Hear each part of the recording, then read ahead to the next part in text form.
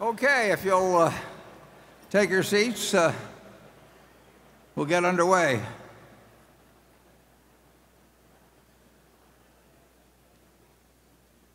And next up is Cliff. Thank you. Berkshire has an online portal for commercial insurance business. I believe it's coveryourbusiness.com. Is there an opportunity in commercial lines to go direct, akin to what we've seen Geico do in personal auto insurance? Yeah, well, the answer to that is we'll find out. We have actually two online arrangements. I'm not sure whether they're both up yet. One is called, I believe it's called Big. I think we got that domain name, BIG. And that will be run by the Applied Underwriters, which is a subsidiary of ours that writes workers' comp. And the other is run by Ajit. And then actually, we do commercial auto, some commercial auto, through Geico as well. So we will learn soon.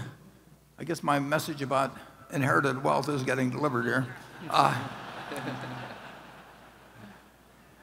Kid probably wants to put himself up for adoption now.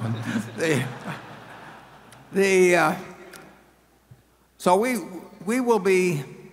have been a little bit, and we will be experimenting more with various insurance lines. When you look at what has happened, just take Amazon. You want to try a lot of things, and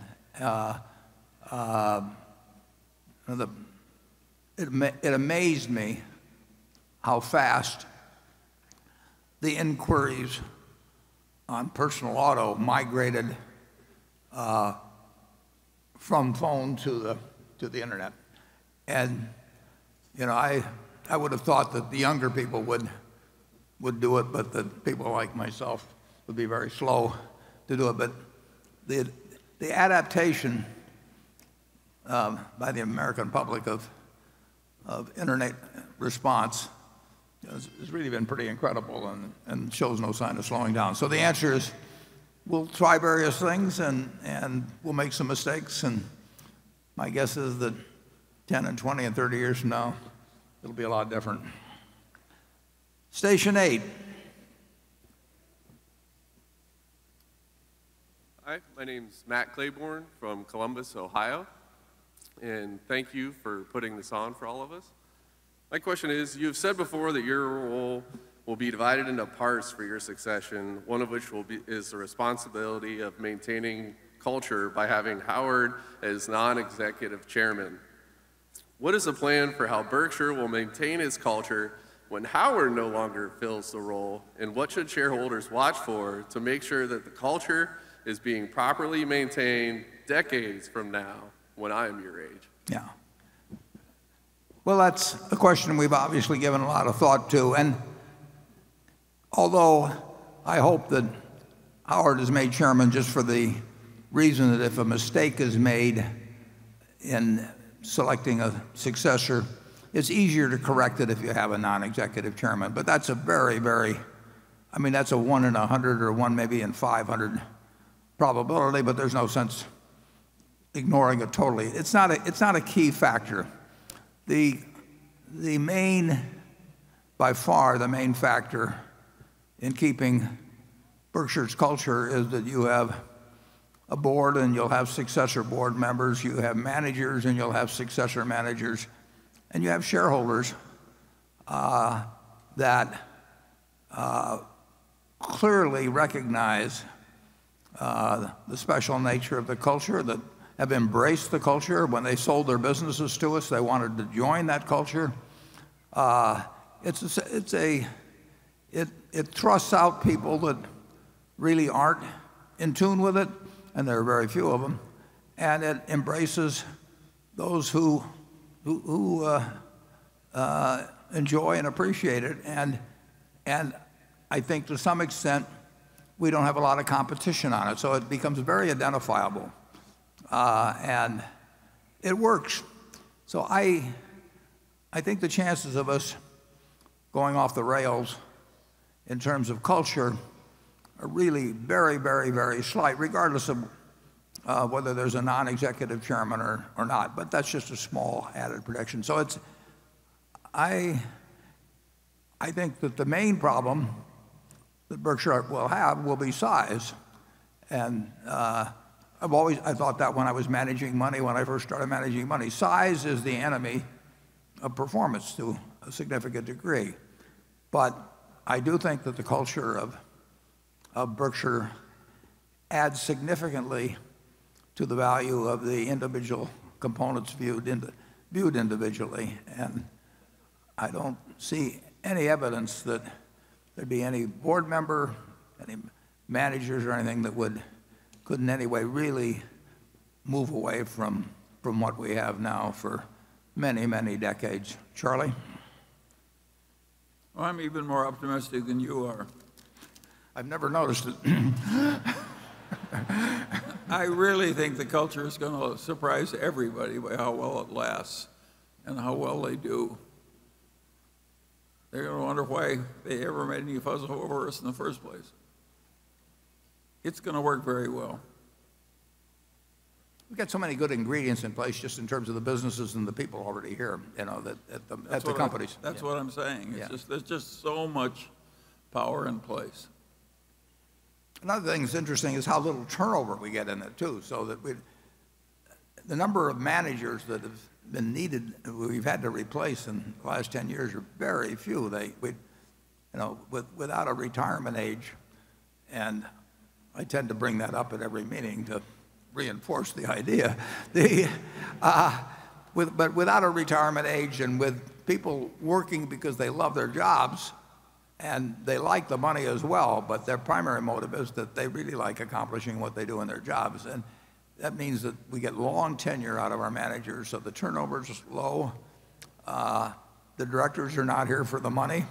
And so we have great tenure among the directors, and I would argue that's a huge plus. It's going to go on a very long time. Andrew? Thank you, Warren. The following question comes from Aritz Galdos, and several other shareholders asked similar questions that are part of this as well. It's a bit of a multi-part question. About 24 men and women work with you, Warren, at our corporate office. I see from last year the quality of the picture has been improved in the annual report, so congratulations on that. However, looking at it, there is something that comes to anyone's attention, and is the lack of diversity among the staff. A 2015 analysis by Calvert Investments found that Coca-Cola was one of the best companies for workplace diversity, while Berkshire Hathaway was one of the worst. You've explicitly stated that you do not consider diversity when hiring for leadership roles and board members. Does that need to change? Are we missing any investment opportunities as a result? And do you consider diversity, however defined, of company leadership and staff when analyzing the value of a company that you may want to purchase? Well, it's a multiple part question. The answer to the last one is no. What was the one before it? You've explicitly stated you do not consider diversity when hiring for leadership roles and board members. Does that need to change, and are we missing any investment opportunities as a result? No, we will select board members, and we lay it out, and we've done so for years, and I think we've been much more explicit than most companies. We are looking for people who are business savvy, shareholder oriented, and have a special interest in Berkshire. And we found people like that. And as a result, I think we've got the best board that we could have. They're not in it. They're clearly not in it for the money. I get called by consulting firms who've been told to get candidates for directors for other companies. And by the questions they ask, it's clear they've got something other than the three questions we ask in terms of directors in mind. They really want somebody whose name will reflect credit on the institution, which means a big name. One organization recently, the one that did the blood samples with small pricks, they got some very big names on their board. And Theranos, I think, is that the way you pronounce it, Charlie? Theranos? Yeah. Yeah, and I mean, the names are great, but we're not interested in people that want to be on the board because they want to make $200,000 or $300,000 a year, for 10% of their time. And we're not interested in the ones for whom it's a prestige item, and who want to go and check boxes or that sort of thing. So I think we will continue to apply that test: business savvy, shareholder oriented, and with a strong personal interest in Berkshire. And every share of the Berkshire that our shareholders own, they bought just like everybody else in this room. They haven't gotten them on option, or they haven't gotten, I've been on boards where they've given me stock. I get it for breathing, basically. At half a dozen places that are maybe 3 or 4 that I was on the board of. We want our shareholders to walk in the shoes, our directors to walk in the shoes of shareholders. We want them to care a lot about the business, and we want them to be smart enough so that they know enough about business that they know what they should get involved in and what they shouldn't get involved in. The people in the office, I'm hoping that when we take the Christmas picture again this year, they're exactly the same 25 that were there last year, even though we might have added 30,000 employees elsewhere and maybe 10 billion of sales or something like that. It's a remarkable group of people. And just take this meeting. Virtually every one of the 25, our CFO, my assistant, whoever, they've been doing job after job connected with making this meeting a success and a pleasant outing for our shareholders. It's a cooperative effort. The idea that you would have some department called annual meeting department, and you'd have a person in charge of it, and he would have an assistant, and then they would go to various conferences about holding annual meetings and build up, and then they'd hire consultants to come in and help them on the meeting. We just don't operate that way. And it's a place where everybody helps each other.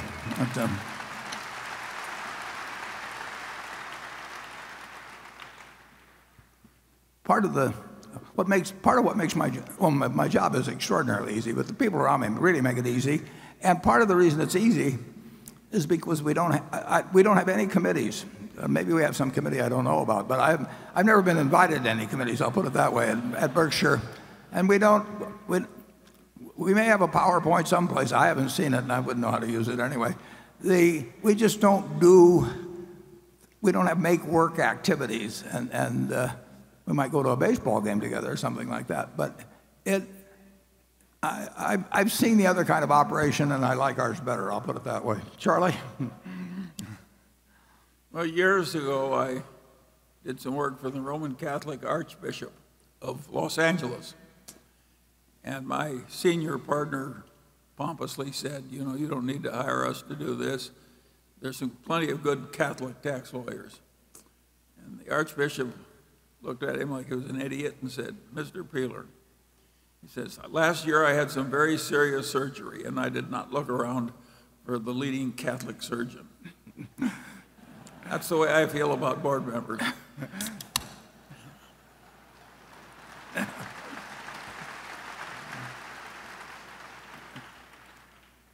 Okay, Greg.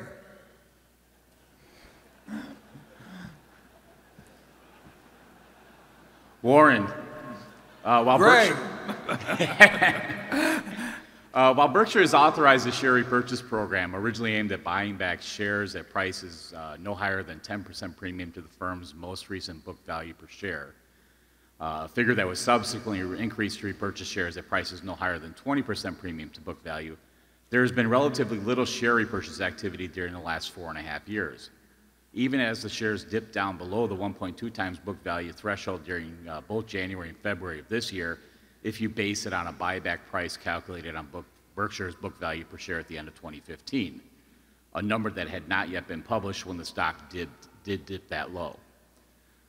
Given your belief that Berkshire's intrinsic value continues to exceed its book value, with the difference continuing to widen over time, are we at a point where it makes sense to consider buying back stock at a higher breakpoint than Berkshire currently has in place? And would you ever consider stepping in and buying back shares if they did dip down below 1.2 times book value per share, even if that prior year's figure had not yet been released? Yeah. Greg, you mentioned that it sold below 1.2, and I don't think that's correct. I keep a pretty close eye on that, and it's come fairly close to 1.2, but I can almost guarantee you that it has not hit 1.2, or we would have done it. And I'd be happy to send you figures on any day that you might feel that it did hit the 1.2. Clearly, in my view, Charlie's view, the board's, the stock is worth significantly more than 1.2, but it should be worth significantly more, or we wouldn't have it at that level. On the other hand, we did move it up from 1.1 to 1.2 because we had acquired more businesses over time that were the differential between our carrying value and the book and the intrinsic value really had widened from when we set the 1.1.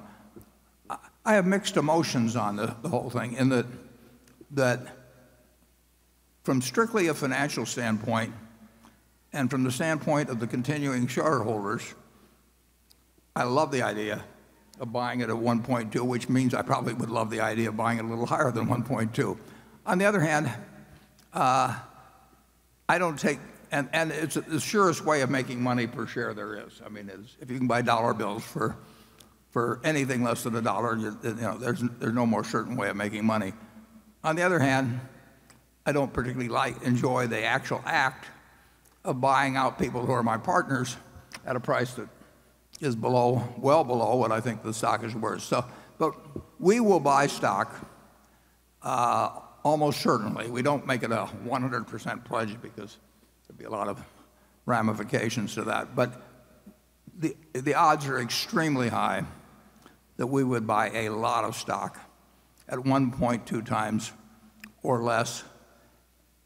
But we would do it in a manner where we were not propping the stock at any given level. And if it happens, it will be very good for the stockholders to continue. It is kind of an interesting situation, though, because if it's true that we will, and are eager even from a financial standpoint to buy it at that price, it's really like having a savings account where if you take your money out as a dividend or as an interest payment on a savings account, you get $1, but if you leave it in, you're almost guaranteed that we'll pay you $1.20. I mean, why would anybody want to take money out of a savings account if they could cash it in what they left at 120%? So it acts as a backstop for ensuring that a no dividend policy results in greater returns than it would be if we paid out $1 and people got $1. If they leave $1 in, they're going to get at least $1.20 in my view. At least it's not a total guarantee, but it's a pretty strong probability. So would we increase that number? Perhaps if we run out of ideas, and I don't mean day by day, but if it really becomes apparent that we can't use capital effectively within the company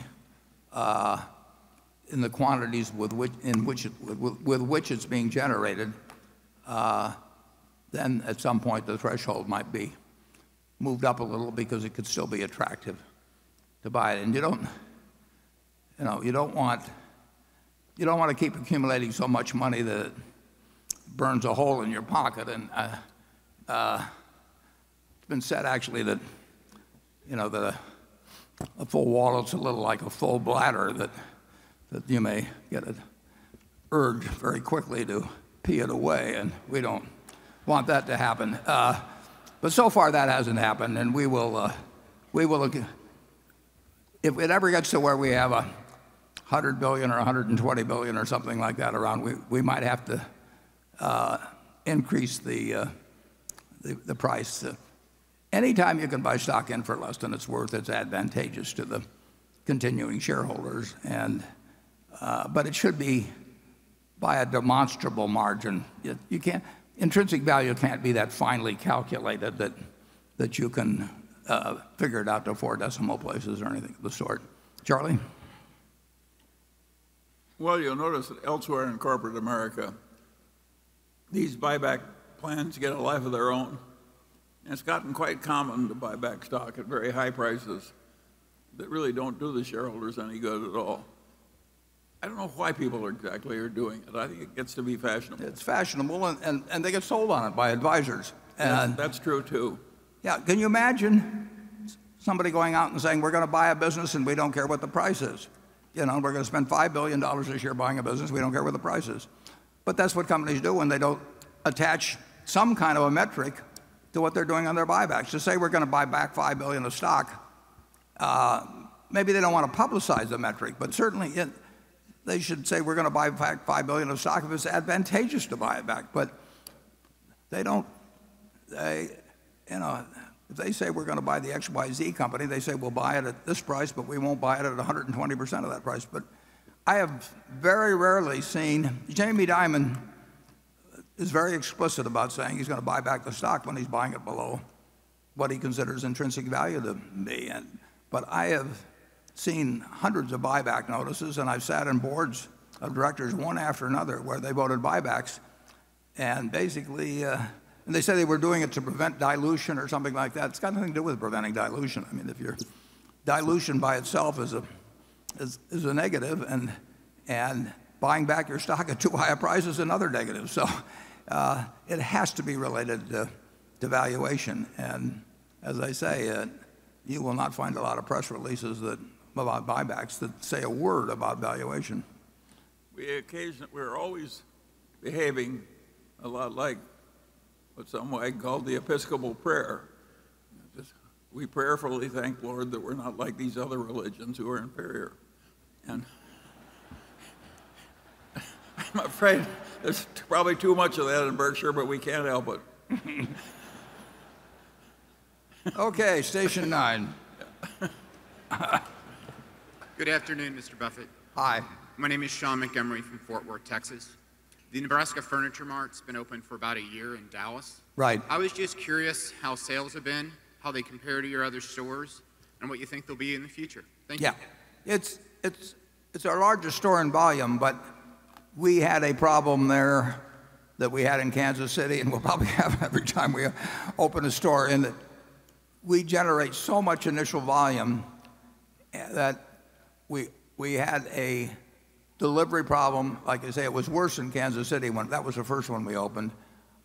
So we really had to take our foot off the gas pedal, because the last thing in the world we want to do, is make first impressions with delivery problem, accompanied by delivery problems. So it's our largest store in volume. The deliveries have gotten far better. They actually are meeting our company standards that we have in Omaha. But that wasn't the case for some months. And it's hard to go we opened up the largest home furnishing store in the United States, and we did it in an area where we naturally thought we trained the drivers as well as we could and everything. But delivery with 100+ units out there in the new operation, taking in carpet and people getting lost and routing being bad and all kinds. There was plenty of work to be done, and it's been done. So I expect that store,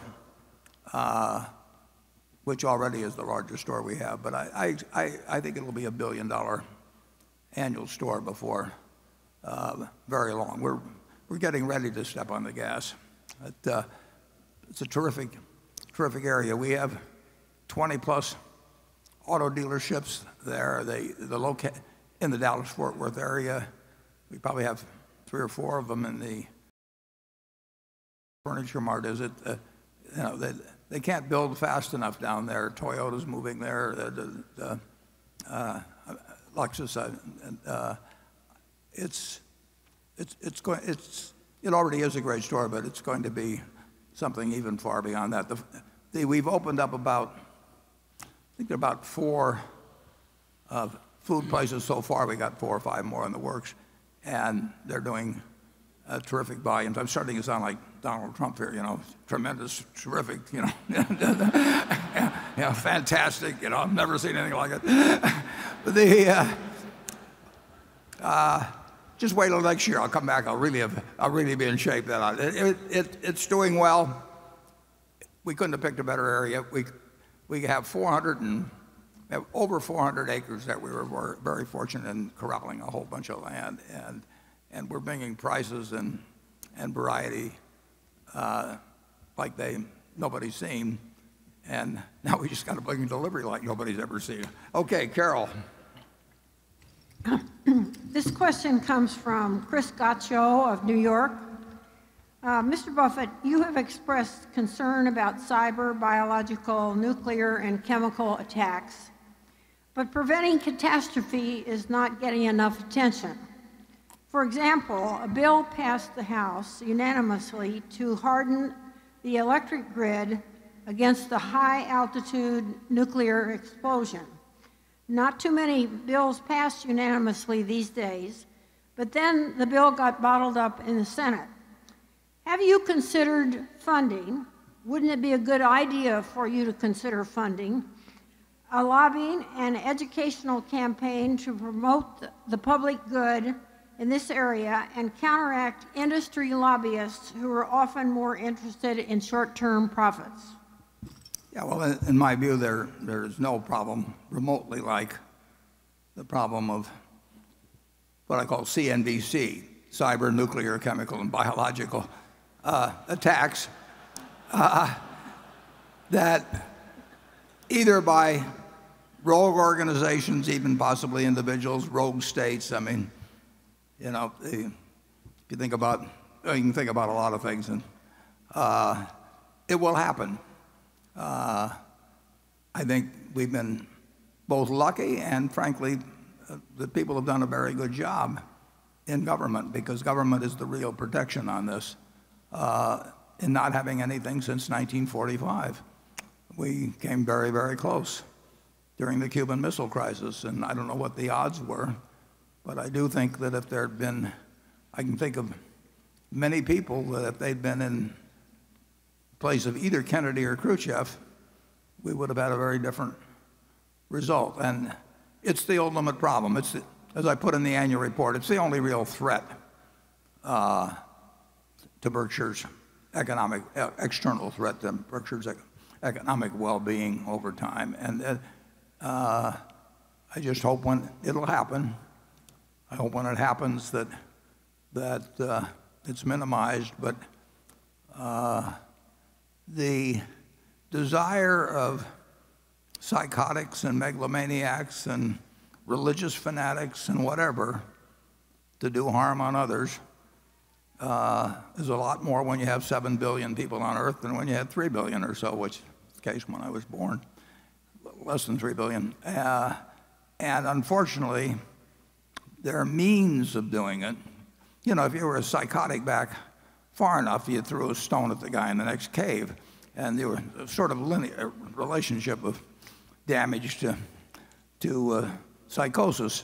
But and that went along, through bows and arrows and spears and cannons and various things. And in 1945, we unleashed something like the world had never seen, and that is a pop gun compared to what can be done now. So there are plenty of people that would like to cause us huge damage. And I came to that view when I was in my 20s, and in terms of my philanthropic efforts, I decided that that was one of 2 issues that I thought should be the main issue. And I got involved with all kinds of things, like I think the Concerned Union. You supported the Pugwash Conference year after year after year, practically all by yourself. Yeah, the Union of Concerned Scientists.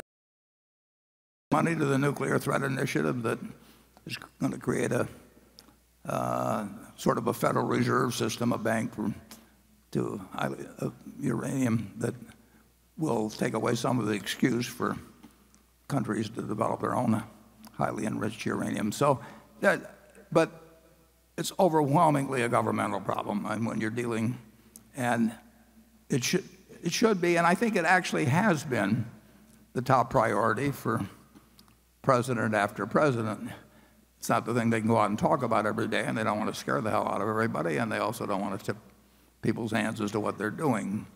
But being in the insurance business, you don't have to even be in the insurance business. You know that someday somebody will pull off something on a very, very, very big scale that will be harmful.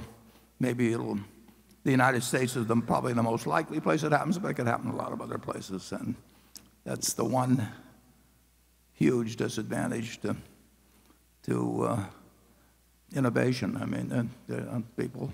Warren, I think he also asked, why don't we, Berkshire, spend a lot more time telling the government what it should be doing and thinking?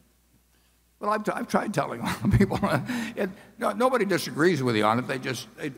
It seems sort of hopeless to them. I mean, they don't know what to do beyond what they're doing. And incidentally, they've done a lot of things. I mean,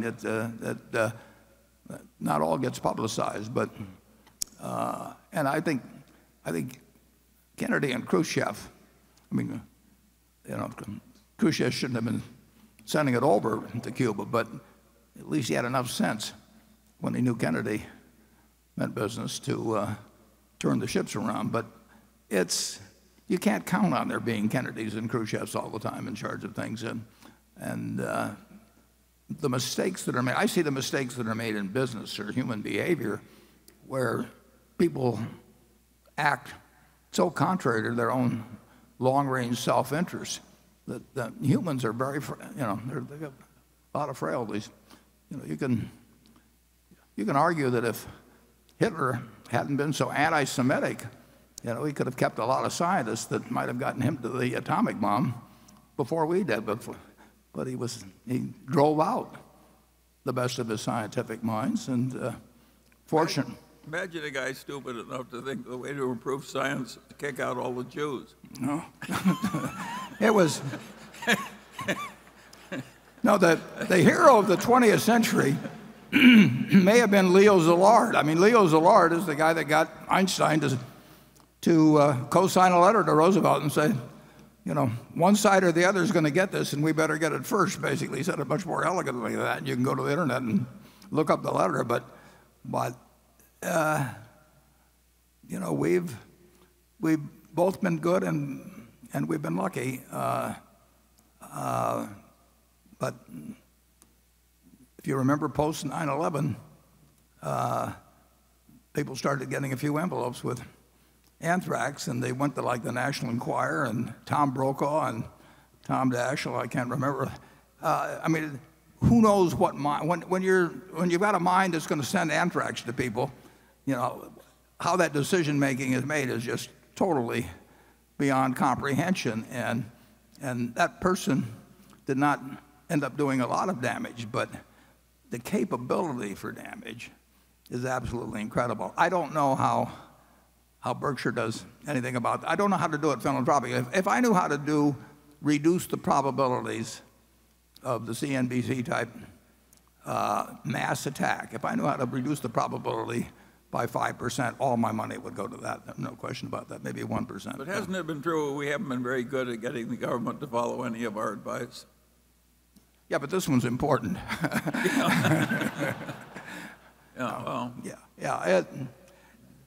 Nobody argues with you about it. They just sort of throw up their hands, and some people work for a while on it and just get discouraged and quit. I was involved. I forget the exact name of it, but their idea was a bunch of nuclear scientists. This is long ago, but their idea was to affect elections in small states. The theory being that government was the main instrument, and you would have the maximum impact. And just one after another, people took it up and got discouraged. I don't think it's because we've had the wrong leaders have been good on this. I think that any candidate Well, and I do not worry about the fact that either Clinton or Trump would regard that as the paramount problem of their presidency. But I just don't know. The offense can be ahead of the defense, and you can win the game 99.99% of the time, but eventually anything that has any probability of happening, will happen. I wish I could give you a better answer. Charlie, have you got any? I have no hope of giving a better answer. That's what they all say to me, yeah. Jonathan. The Lubrizol lubricant additives business is one of your 6 largest non-insurance units, but there's been relatively little disclosure about its performance since it was acquired nearly 5 years ago. Can you please update us on how the core business has done and how the competitive landscape and end markets have evolved since it was acquired? I know the core business is not a growth business, but has the increase in miles driven helped their top line at all? Could you also talk about the performance of 1 or 2 of their more important bolt-on acquisitions, whether it be ChemTool, the pipeline flow improver company, Warwick, Weatherfield, or Lipotech? Yeah. The additive business, there's 4 companies in it, basically, and it's a no-growth but very good business, and we're the leader. So it has performed almost exactly as you would anticipate since purchase. And other specialty companies, some of which might have growth possibilities, but they're small. So Lubrizol overall, on an operational basis, has been very much as we anticipated, or you would have anticipated if you looked at the prospectus at the time we bought it. They made one large acquisition, which was a big mistake, and that was in the oil field, especially chemical area, and was made just about the time that, or even a little after that oil took a nosedive. So we've had some decent acquisitions there, but the biggest acquisition should not have been made. We still got the fundamental earning power of the additives business and everything. That has not disappointed us in any way. It's a very well-run operation that way, but it's not a growth operation. Charlie? Nothing to add. Okay. Station 10. Hello. Hello, Mr. Buffett and Mr. Munger. Thank you so much for your insights, teaching, and being great role models. My name is Eric Soberger, a violinist based in New York City. My question for both of you is related to psychological biases. Through Berkshire Hathaway's operations, you get a very good read on macroeconomic factors, yet Berkshire does not make investment decisions based upon macroeconomic factors. How do you control the effect of information, such as knowing macroeconomic factors, or the anchoring effect of knowing stock prices, because after a while, it's hard not to once you've analyzed them before? And how does that influence your rational decision-making, whether you should ignore it or whether you should try to use it in a positive way?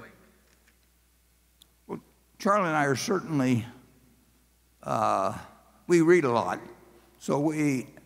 and we're interested in economic matters, and political matters for that matter, and so we know a lot, or we're familiar a lot, I should say, with almost all the macroeconomic factors. That doesn't mean we know where they're going to lead. We don't know where zero interest rates are going to lead, but we do know what's going on if we don't know what is likely to... Warren, there's a confusion here. Oh. It says microeconomic factors. Oh, micro. We pay a lot of attention to those. Oh, yeah. If you talk about macro, I'm sorry. we don't know any more than anybody else. Yeah, he summed it up. In terms of the businesses we buy, and when we buy stocks, we look at it as buying businesses, so they're very similar decisions. We try to know all, or as many as we can know, of the microeconomic factors. I like looking at the details of a business, whether we buy it or not. I mean, I just find it interesting to study the species, and that's the way you do study it. So I don't think there's any lack of interest in those factors or denying the importance of them. So am I getting at his question or not, Charlie? Well, there hardly could be anything more important than the microeconomics. Yeah. That is business. Business and microeconomics are sort of the same term. I guess economics is what we do, and macroeconomics is what we put up with. Yeah. The anchoring effect, I mean, how do you deal with that as well? Well, we're not anchored with what we're ignoring. I see. But Charlie and I are the kind that literally find it interesting in every business. We like to look at microfactors. When we buy a See's Candy in 1972, there may have been 140 shops or something. We'll look at numbers on each one, and we'll watch them over time, and we'll see how third-year shops behave in the second year. And we really like understanding businesses. It's interesting to us, and some of the information is very useful, and some of it may look like it's not helpful. But who knows when some little fact stored in the back of your mind pops up and really does make a difference. So we're fortunate in that we're doing what we love doing it. I mean, we love doing this like other people like watching baseball games, and which I like to do too. But just the very act, every pitch is interesting, and every movement, whether the guy's, a double steal is interesting or whatever it may be, and so that's what our activity is really devoted to, and we talk about that sort of thing. And we try and avoid the worst anchoring effect, which is always your previous conclusion. We really try and destroy our previous ideas. Charlie says that if you disagree with somebody, you ought to be able to state their case better than they can. Absolutely. And at that point, you've earned the right to disagree with them. Otherwise, you should keep quiet. It would do wonders for our politics if everybody followed my system.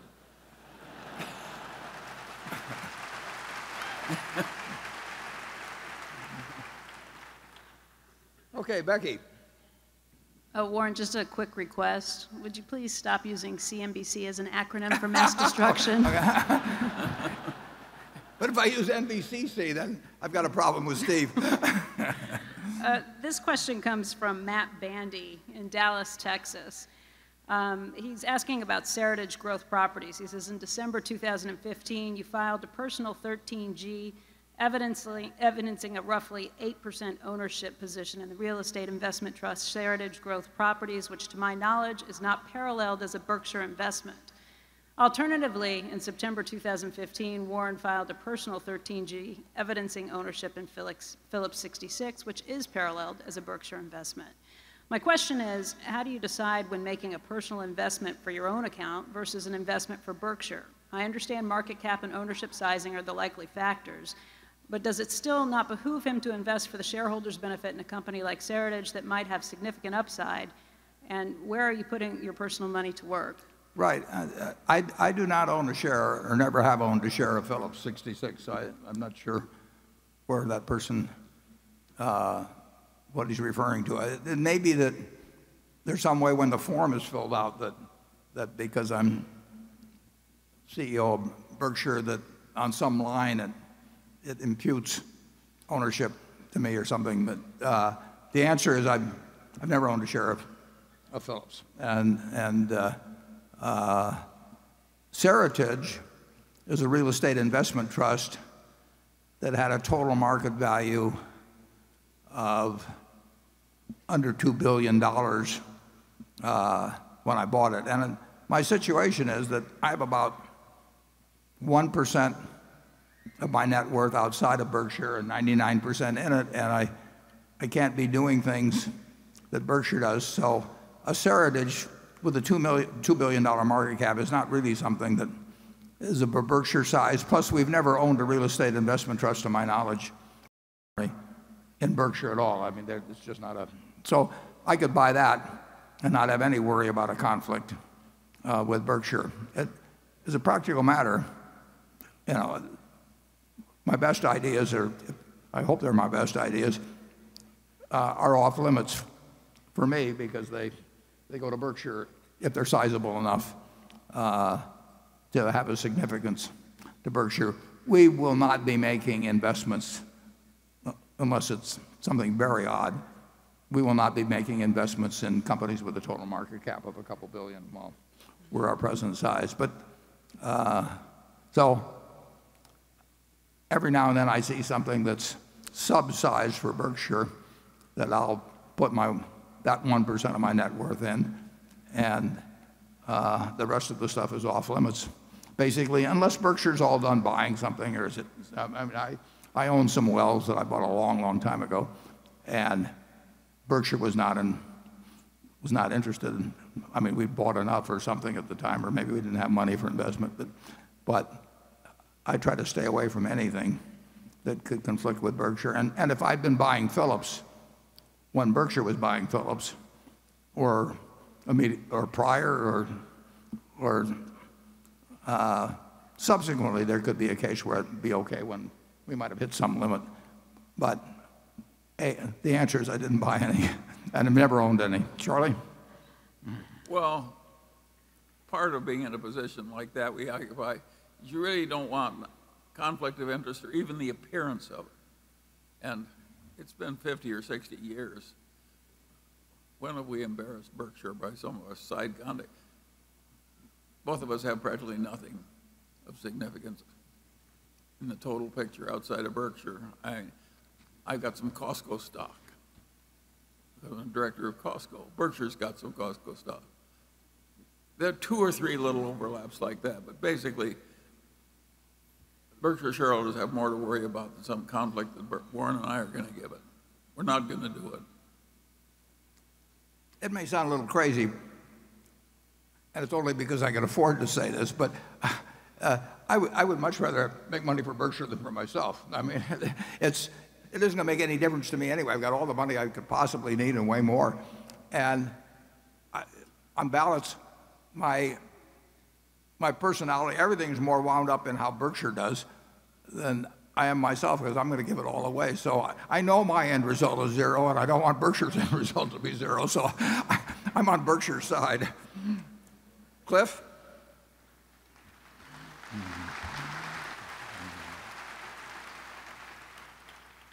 One of the great financial characteristics of Berkshire today is its awesome cash flow. While a simple earnings less CapEx formula yields an annual free cash flow calculation, I figure, of around 10 to 12 billion, in reality it seems to be much higher, closer to 20 billion, and I think in part due to changes in the deferred tax asset year to year. What is the outlook for free cash flow, and can investors continue to expect similar dynamics going forward?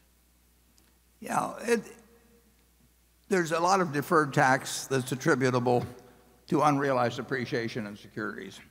I don't have the figure, but let's just assume that's 60 billion of unrealized appreciation in securities. Well, then there would be 21 billion of deferred tax. That isn't really cash that's available. It's just an absence of cash that's going to be paid out until we sell the securities. Some arises through bonus depreciation. The railroad will have depreciation for tax purposes that's a fair amount higher than for book purposes. But overall, I think of primarily the cash flow of Berkshire as a practical matter relating to our net income plus our increase in float, assuming we have an increase. And over the years, float has added $80 billion plus to make available for investment beyond what our earnings have allowed for. And that's the huge element. We're going to spend more than our depreciation in our businesses, primarily number one, because of the railroad and Berkshire Hathaway Energy are 2 entities that will spend quite a bit more than depreciation in all likelihood for a long time.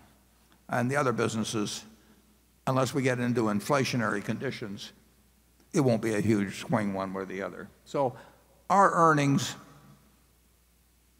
the 17, not counting capital gains, but our earnings, which were whatever they were, around 17 billion, plus our change in float, is the net new available cash. But of course, we can always sell securities and create additional cash. We can borrow money and create additional cash. But it's not a very complicated economic equation at Berkshire. People didn't, for a long time, they didn't appreciate the value of float. We kept explaining it to them, and I think they probably do now. The big thing, the goal, what Charlie and I think about, we want to add every year something to the normalized, the normalized earning power per share of the company. And we think we can do it because we should be able to do it. We have retained earnings to work with every year to get that job done. Sometimes it doesn't look like we've accomplished much, and we haven't accomplished much. And other years, something big happens, and we don't know ahead of time which year is going to be which. Charlie? Well, there are very few companies that have ever been similarly advantaged. In the whole history of Berkshire Hathaway, we've lived in a torrent of money, and we were constantly deploying it and dispersed assets, and we were rising up as we went along. That's a pretty good system. It's allowed for We're a not lot going of, to change it. No, and it's allowed for a lot of mistakes. I mean, that's the interesting thing. American business has been good enough that you don't have to really be smart to get a decent result. And if you can bring a little bit of intellect, then you should get a pretty good result.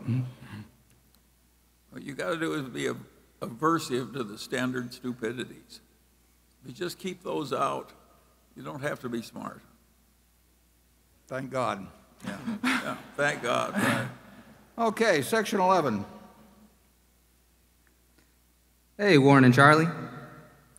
Thank you so much for your generosity and sharing your life's accumulation of knowledge and financial capital to the progress of humanity. Thank you for that. And Berkshire managers, thank you for building important companies and stewarding our financial futures. Thank you, guys. This is Bruce Wang from Microjig, traveling west from Orlando, Florida. Last year, you kindly shared with me the importance of getting the best reputation you can and behaving well. This year, I'd like to ask and preface with Bill Gates wrote, Warren's gift is being able to think ahead of the crowd. It requires more than taking his aphorism to heart to accomplish that, although Warren is full of aphorisms well worth taking to heart. And he also added that I've never met anyone who thought in business in such a clear way. Warren, what elusive, yet obvious to you, truth has allowed you to think ahead of the crowd and build a clear mental framework to produce a historically significant institution, powerhouse brand? And Charlie, same to you, what obvious truth presents itself so clearly to you, but many would fervently disagree with you upon? I think I got the question, and I owe a great deal to Ben Graham in terms of learning about investing, and I owe a great deal to Charlie in terms of learning a lot about business. And then I've also been around. I mean, I've spent a lifetime, looking at businesses and why some work and why some don't work. As Yogi Berra said, you can see a lot just by observing, and that's pretty much what Charlie and I have been doing for a long time. And you do. I mentioned pattern recognition earlier. And I would say it's important to recognize what you can't do.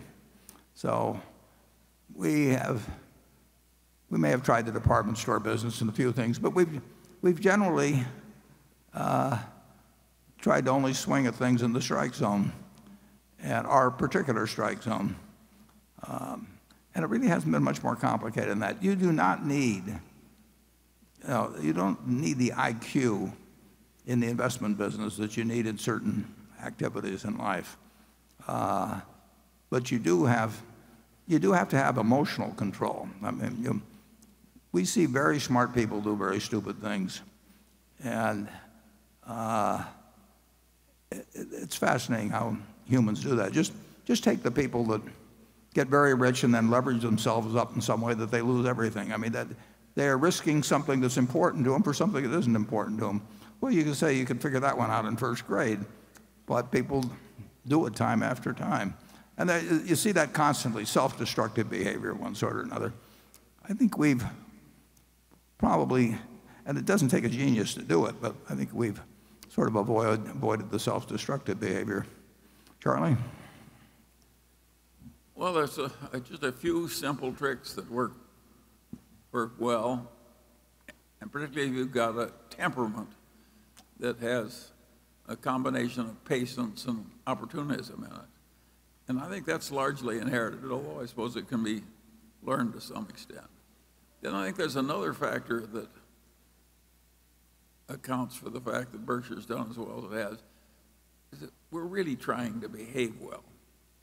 And I had a great-grandfather, when he died, the preacher gave the talk, and he said, none envied this man's success so fairly won and wisely used. Now, that's a very simple idea, but it's exactly what Berkshire's trying to do. There are a lot of people who make a lot of money, and everybody hates them, and they don't admire the way they earn the money. And I'm not particularly admirable at making money running gambling casinos. And you know, we don't own any. And we've turned down businesses, including a big tobacco business. So I don't think Berkshire would work as well if it were just terribly shrewd, but didn't have a little bit of what the preacher said about my grandfather Ingham. We want to have people think of us as having won fairly and used wisely. It works.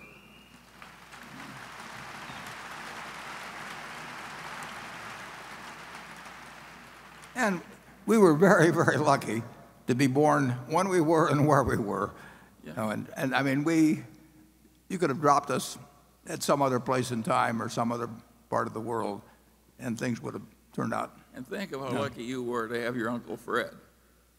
Warren had an uncle who was one of the finest men I ever knew. I used to work for him, too. You know, a lot of people have terrible relatives. That's not an unimportant point. Just yesterday, we had a meeting of all my cousins and a whole bunch that we just get together at the annual meeting time. There are probably 40 of us or 50 of us there. And they were pulling out some old pictures. And I had 4 aunts. They're all in these pictures. And every one of them, you know, I mean, you were so lucky if you had one like that. And I had 4. I mean, they just were, in every way, they reinforced a lot of things that needed some reinforcement in my case. I wish you'd had a couple more. But we'd be doing even better. But he mentioned my Uncle Fred, but my Aunt Katie worked in the store too. My Aunt Alice worked in the store. And you just couldn't have been around better people. I think Charlie would agree with that. Yeah, well, we were very lucky. Yeah. My grandfather was a little tough, however. Tell him what my grandfather used to do when he paid you on Saturday, Charlie. Well, that was very interesting. You know, Warren's a Democrat, but he came from different antecedents. I worked for his grandfather, Ernest, and he was earnest. And when they passed Social Security, which he disapproved of because he thought it reduced self-reliance, and he paid me $2 for 10 hours work. There was no minimum wage in those days on Saturday, and it was a hard 10 hours. At the end of the 10 hours, I came in, and he made me give him 2 pennies, which was my contribution to Social Security. And he gave me 2 $1 bills and a long lecture about the evils of Democrats and the welfare state and the lack of self-reliance, and it went on and on and on and on. So I had the right antecedents, too. I had Ernest Buffett telling me what to do. Okay, enough family history. I haven't overstated that, have I? No, you haven't overstated it at all. No. You can't believe it. People And he thought he was doing his duty by the world to do that. But we were lucky the people we were around when we were young, we were very lucky. Andrew? Warren and Charlie, you're famous for making a deal over a day or two with nothing more than a handshake. You pride yourself on the small overhead of doing the diligence mostly yourself. Other successful acquisitive companies use teams of internal people, outside bankers, consultants, and lawyers to do diligence, often over many months to assess deals. Speed may be a competitive advantage. You've done some amazing deals. But does your diligence process also put us at greater risk? And if you're ever gone, how would you recommend Berkshire change how we approach deal making? Yeah, I get that question fairly often, often from lawyers. In fact, we talked to Munger Tolles, the law firm, and that was one of the questions I got, why we didn't do more due diligence, which we would have paid them by the hour for.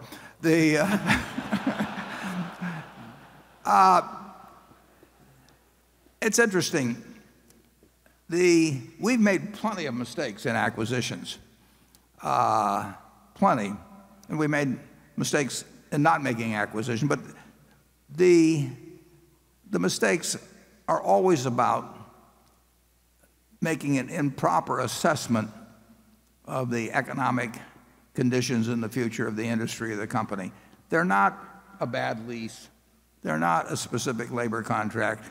They're not a questionable patent. They're not the things that are on the checklist, for every acquisition by every major corporation in America. Those are not the things that count. What counts is whether you're wrong about whether you really got a fix on the basic economics and how the industry is likely to develop, or whether Amazon's likely to kill them, in a few years, or that sort of thing.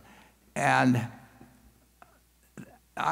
we have not found a due diligence list that gets at what we think are the real risks when we buy a business. And like I said, we certainly made at least a half a dozen mistakes, and probably a lot more if you get into mistakes of omission. But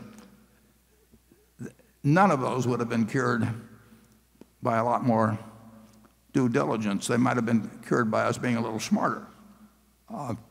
It just isn't the things that are on the checklist that really count. Assessing whether a manager who I'm going to hand $1 billion to for his business, and he is going to hand me a stock certificate, assessing whether he's going to behave differently in the future in running that business than he has in the past when he owned it, that's incredibly important. But there's no checklist in the world that's going to answer that. So if we thought there were items of due diligence, and incidentally there are a few that get covered. I mean, you want to make sure that they don't have twice as many shares out as you're buying or something of the sort. But if we thought there were things that we were missing that were of importance in assessing the future economic prospects of the business, we would, by all means, drill down on those. But the question of, when we bought See's, they probably had 150 leases. When we buy Precision Castparts, they have 170 plants. There's going to be pollution problems at some place, and that is not what determines whether a $32 billion acquisition is going to look good 5 years from now or 10 years from now. And we try to focus on those things. And I do think it probably facilitates things with at least certain people that our method of operation does cut down. You get into squabbles on small things. I've seen deals fall apart because people start arguing about some unimportant point, and their egos get involved, and they draw lines in the sand and all of that. I think we gain a lot. When we start to make a deal, it usually gets done. Charlie? Well, if you stop to think about it, business quality usually counts on something more than whether you crossed a T in some old lease or something. And the human quality of the management who are going to stay are very important. And how are you going to check that as by due diligence, you know? And I don't know anybody who's had a generally better record than Berkshire in judging business quality and the human quality of the people who are going to lead the business after it's acquired. And I don't think it would have improved at all by using some different method. So I think the answer is that, for us at least, we're doing it the way we should. Negotiations that drag out have a tendency, they're more likely to blow up for some reason. I mean, people, they can get obstinate about very small points, and it's silly to be obstinate, but people get silly sometimes. So I like to keep things moving. I like to show a certain amount of trust in the other person, because usually trust comes back to you. But the truth is there's some bad apples out there, and spotting them is not going to come from looking at documents. You really have to size up whether that person who's getting a lot of cash from you how they're going to behave in the future, because we're counting on them. And that assessment is as important as anything involved. You know, we know all the figures and everything going in, and we know what we'll pay, and so we don't want things to get gummed up in negotiations. And I'm perfectly willing to lose small points here and then on a deal if I have the deal on the right terms. I don't believe in making and Tom Murphy taught me this. I mean, you just don't try and win every point. It's a terrible mistake. But you make a decent deal, and if you find something that bends a little different some way, that's okay. If you think it's bad faith and gives an indication of the character of the person you're dealing with, then you got another problem, and you're lucky if you find that out early. Charlie, any more? How many people who in this room who are happily married carefully check their spouse's birth certificate and so on? My guess is that our methods are not so uncommon as they appear. Yeah. I'll think about that. Okay, Greg. Warren, the announcement earlier this month that Ajit Jain would be taking over responsibility for all of Berkshire's reinsurance efforts once Tad Montross retires from General Re has raised some questions about not only the change in leadership structure, but succession planning. Given the state of the reinsurance market, it makes sense to have Ajit overseeing both businesses, especially if the pricing environment is expected to be difficult for another 10 years, and there are duplicative efforts that can be streamlined. Given this move and the change in responsibilities we've seen at several of Berkshire's subsidiaries the last few years, I was just wondering if you could give us some color on how succession planning is handled at the subsidiary level, and any insight you could give us into what led you to finally decide to have Ajit oversee both of Berkshire's reinsurance arms, and whether or not it will change the amount of work he'll be doing on the specialty side of the business would be greatly appreciated. Yeah. Well, Tad Montross, after 39 years, has done an absolutely sensational job for Berkshire. You know, originally, Gen Re was a problem child for a while, as you know, and some brought on by itself and some external. But Tad is, I mean, he's sensational. And I tried several times, maybe successfully in terms of months, but not in terms of years, to get him to stay out longer.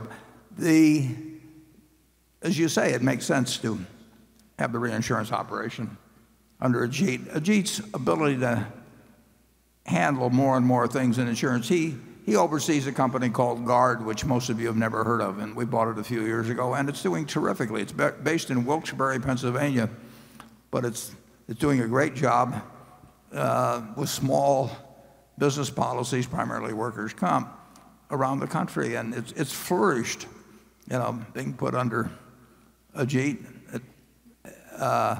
He started the specialty operation a couple of years ago, and under Peter, that is going gangbusters.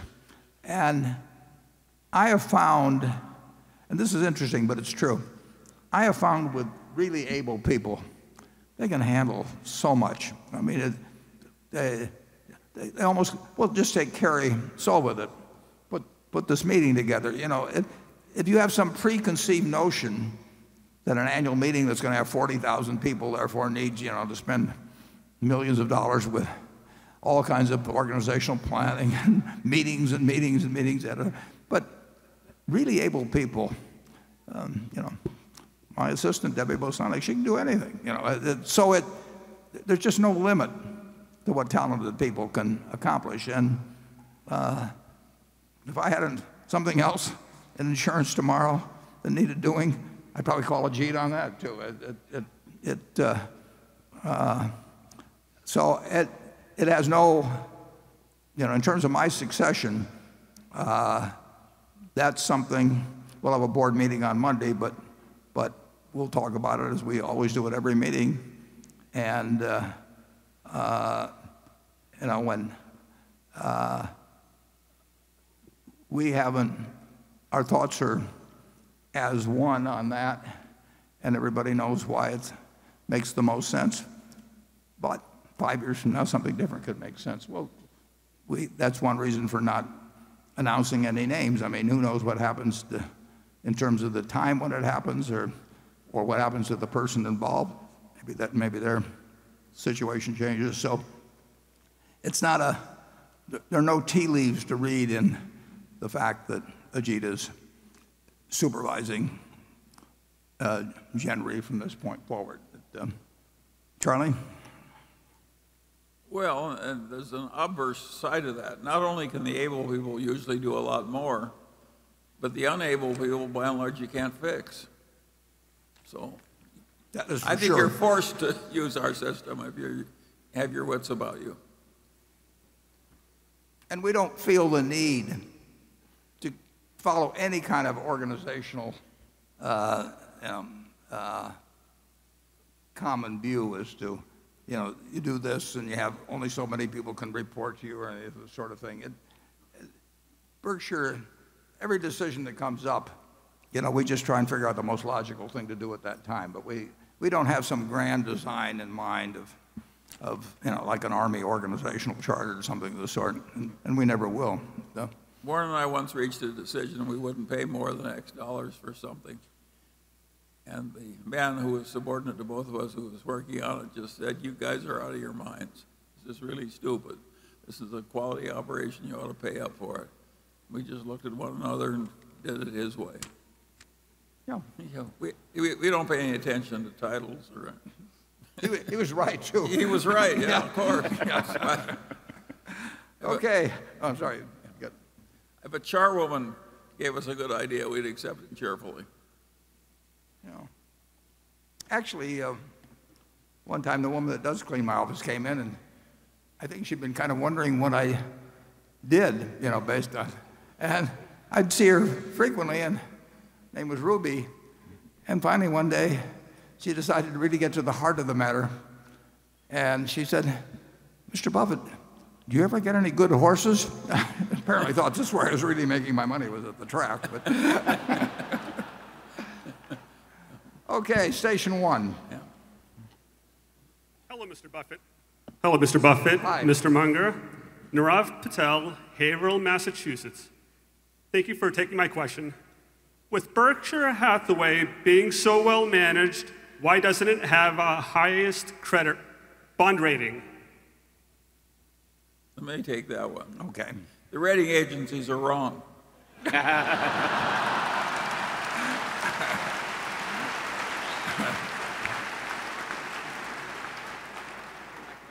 And set in their ways. And we don't fit their model very well. Yeah. Yeah. I mean, we don't look like anything exactly they see otherwise, but that's the answer. Yeah. And I'll say this, though. What I do, when they come in the door, I always say, let's talk quadruple A. I believe in starting to negotiate from that standpoint. I never get any place. Okay, Carol. Questions continue to come in about the financing and working relationship that Berkshire formed with 3G a couple of years ago, and this is one of those questions.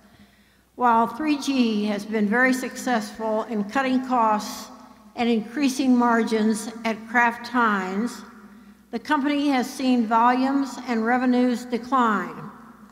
As a long-term investor, how do you judge when a management is cutting muscle as well as fat? Can a business increase revenues while cutting costs? And I forgot to say this came from Rick Smith at New York City. Well, the answer is yes. That sometimes you can cut costs that are a mistake to cut, and sometimes you can keep costs that are a mistake to keep. Tom Murphy had the best approach. I mean, he never hired a person that he didn't need, and therefore they never had layoffs. And you might say that at headquarters at Berkshire, we followed a similar approach. We don't take on anybody. Now, I think it is totally crazy when companies are now if you're in a cyclical business, you may have to cut a workforce because there aren't as many carloads of freight moving or something like that, so you cut back on crane crews and all that. But the idea that you give up your staff, whatever it may be, economists or something like that, because business has slowed down. If you don't need them now, you didn't need them in the first place. I mean, the people that are there just because somebody started a department and they hired more people and so on. I would argue that, since we've forgotten to insult this group so far, I would suggest that happens in investor relations departments, perhaps, or something of the sort. That, you get people, you get a department going, and they're always going to want to expand. The ideal method is not to do it in the first place, but there are all kinds of American companies that are loaded with people that aren't really doing anything or are doing the wrong thing. And if you cut that out, it should not really have any significant effect on volume. On the other hand, if you cut out the wrong things, you could have a big effect. I mean, it can be done in a dumb way or a smart way. My impression from everything I've seen, and I've seen a fair amount so far, is that 3G, in terms of the cost cuts that they've made, have been extremely intelligent about it and have not done things that will cut volume. It is true that in the packaged goods industry, volume trends for everybody, whether they're fat or lean in their operation, volume trends are not good. And the test will be over time, 3-5 years, are the operations which have had their costs cut, do they do poorer in terms of volume than the ones that, in my judgment, look very fat? So far, I see no evidence of that whatsoever. I do think at Kraft Heinz, for example, we've got certain lines that will decline in volume. I think we've got certain lines that will increase. But I think overall, the packaged goods industry is not going to go anyplace in terms of physical volume, and it may decline just a bit. I've never seen anybody run anything more sensibly than 3G has in terms of taking over operations where costs were unnecessarily high and getting those costs under control in a hurry. And the volume question we'll look at as we go along. But believe me, I look at those figures every month, and I look at everybody else's figures every month. And I'm always looking for any signs of underperformance because of any decisions made, and I've seen none. Charlie? Yeah, and sometimes when you reduce volume, it's very intelligent because you're losing money on the volume you're discarding.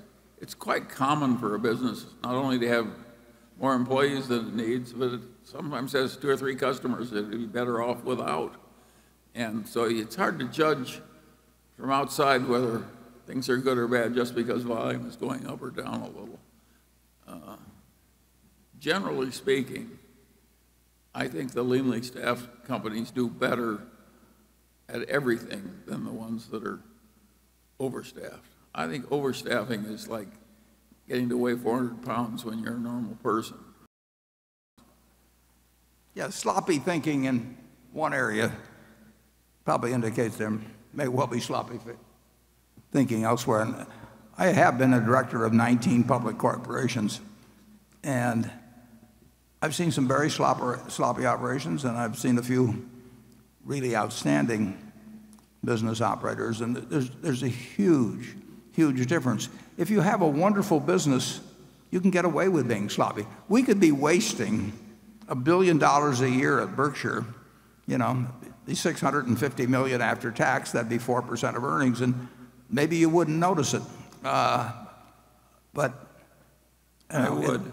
It grows, and Charlie would notice it. So, but it's the really prosperous companies that the classic case, I think, were the tobacco companies many years ago. I mean, they went off into this thing and that thing, and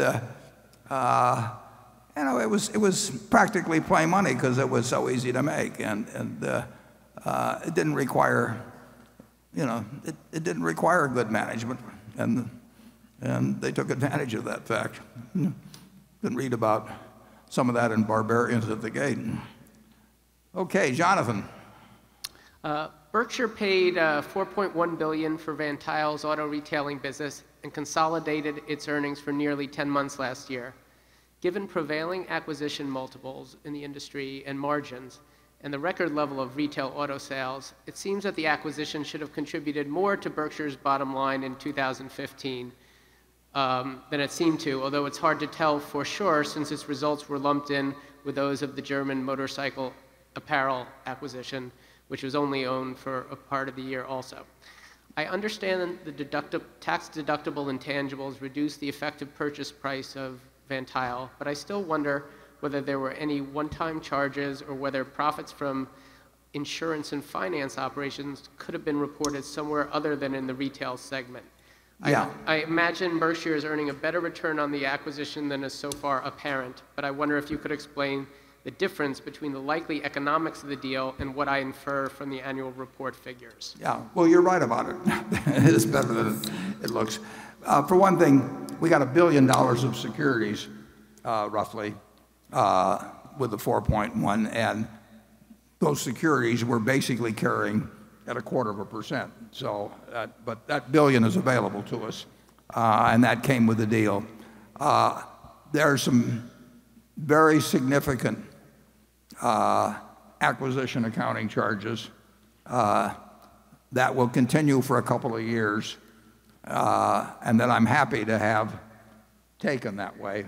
The economics of Van Tile, I would say, have worked out almost exactly as I would. If you had me a year ago lay out a projection, I don't do it, but if I had, it would look very much like things have turned out. And Jeff Rocker, who runs that operation, really fits the Berkshire mold. I mean, we've got a first-class CEO there. But take $1 billion off the purchase price just for openers, and then there are some amortization charges of items that are allowable that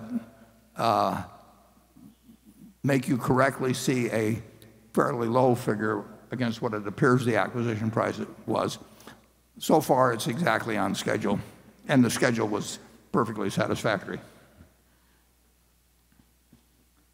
Okay, station 2. We haven't, incidentally, we haven't had much luck so far in acquiring other auto dealerships based on the same metrics that we bought Van Tile. And I think to a small degree, that's because people think we paid more for Van Tile than we did.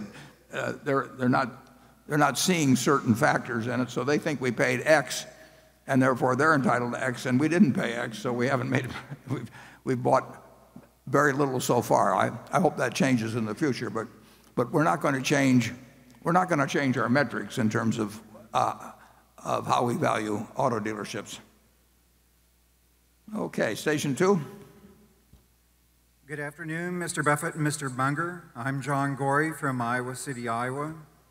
When interest rates go from zero to negative in a country, how does that change the way that you value a company or a stock? Do you choose a high valuation because the discount rate is low? Or on the other hand, do you choose a low valuation because the cash flow is likely to be poor? Well, going from, which we haven't done in this country yet, but going from 0 to -0.5 is really no different than going from 4 to 3.5. I mean, it has a different feel to it. Obviously, if you have to pay a 0.5 point to somebody, but if you have your yield or your base rate reduced by 0.5 point, it's of some significance, but it isn't dramatic. What's dramatic is interest rates being where they are generally. I mean, whether it's 0, +0.25, -0.25, +0.5, -0.5, we are dealing with a situation of essentially very close to 0 interest rates, and we have been for a long time and longer than I would have anticipated. The nature of it is that you'll pay more for a business when interest rates are 0 than if they were like 15% when Volcker was around, and you can take that up and down the line. I mean, we don't get too exact about it because it isn't that exact a science, but very cheap money makes me pay a little more for businesses than when money was at what we previously thought was normal rates, and very tight money would cause me to pay somewhat less. I mean, you know, we had a rule for 2,600 years that Aesop lived around 600 BC, but he didn't happen to know it was BC, but you know, you can't know everything. And it was that a bird in the hand is worth 2 in the bush, but a bird in the hand now is worth about 9/10 of a bird in the bush in Europe, you know, because it depends on how far out the bush is, but it keeps getting worth less as you go along. So these are very unusual times that way. And if you ask me whether I paid a little more for precision cash parts because interest rates were around 0 than if they'd been 6%, the answer is yes. I try not to pay too much more, but it has an effect.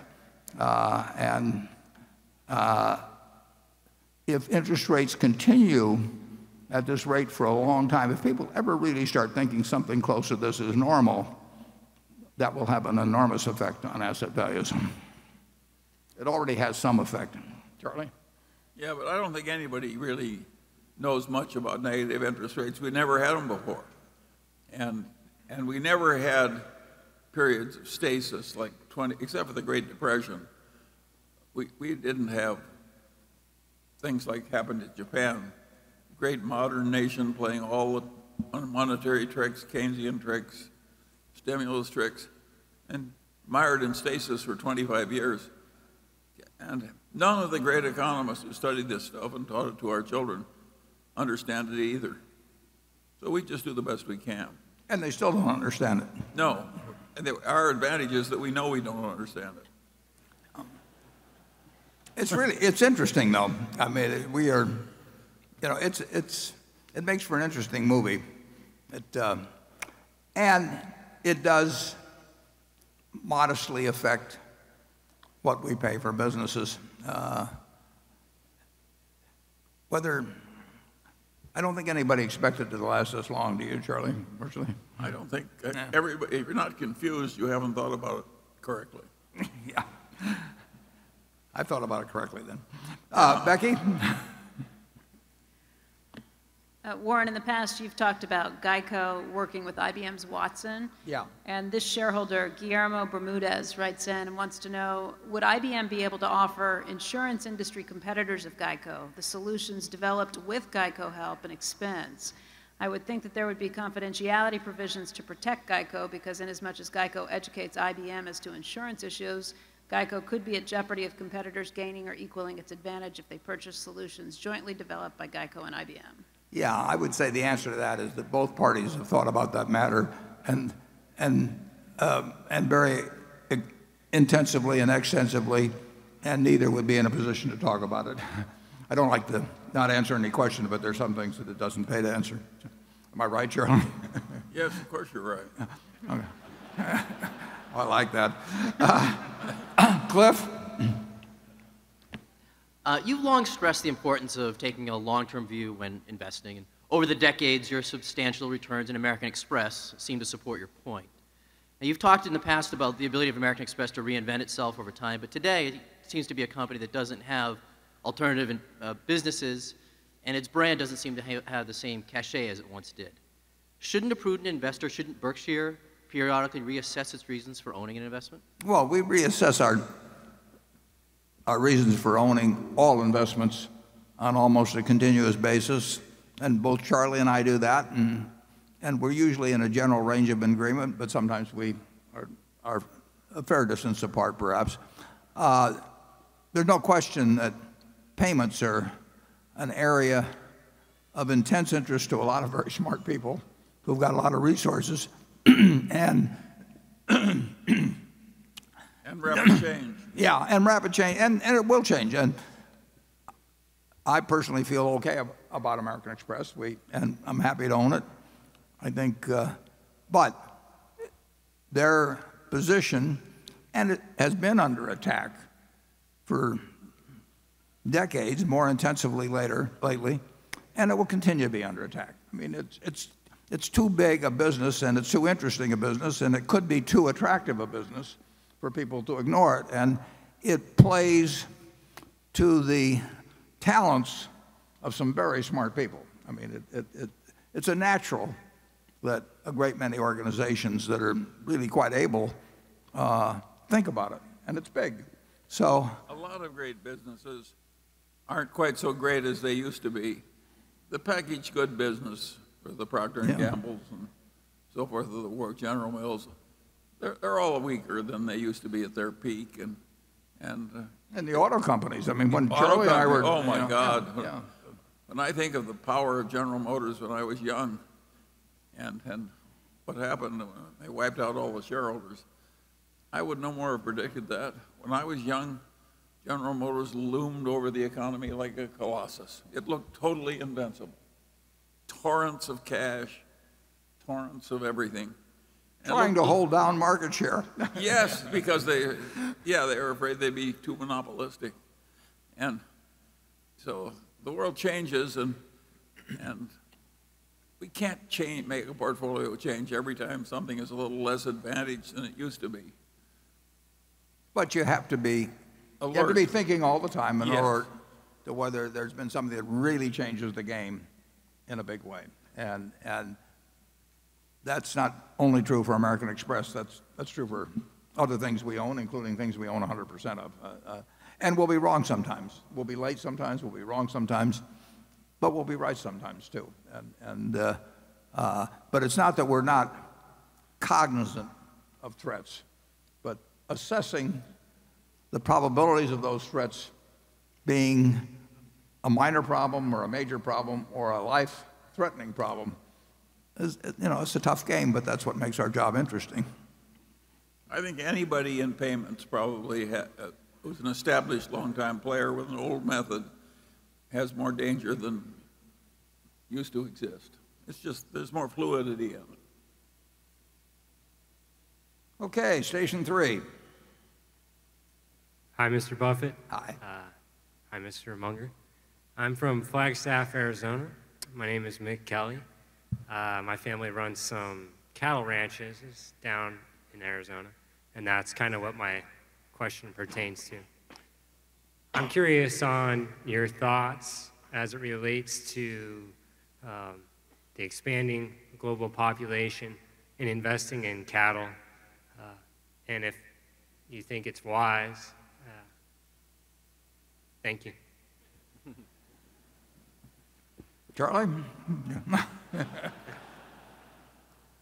I think it's one of the worst business I can imagine for somebody like us. There's nothing personal about this. Yeah. Not only is it a bad business, we have no aptitude for it. Some people have done well in it, Charlie. Boy, yeah, they have one good year every 20 years or something. Yeah. I know you guys like steak. Very much. But not owning cattle. Yeah.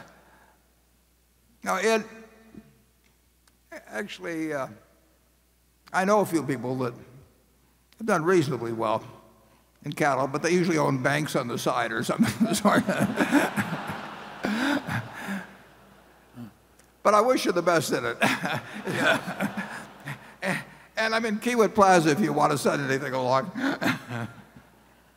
Somebody has to occupy the tough niches in the economy. We need you. Yeah, thank you. Thank you. Yeah.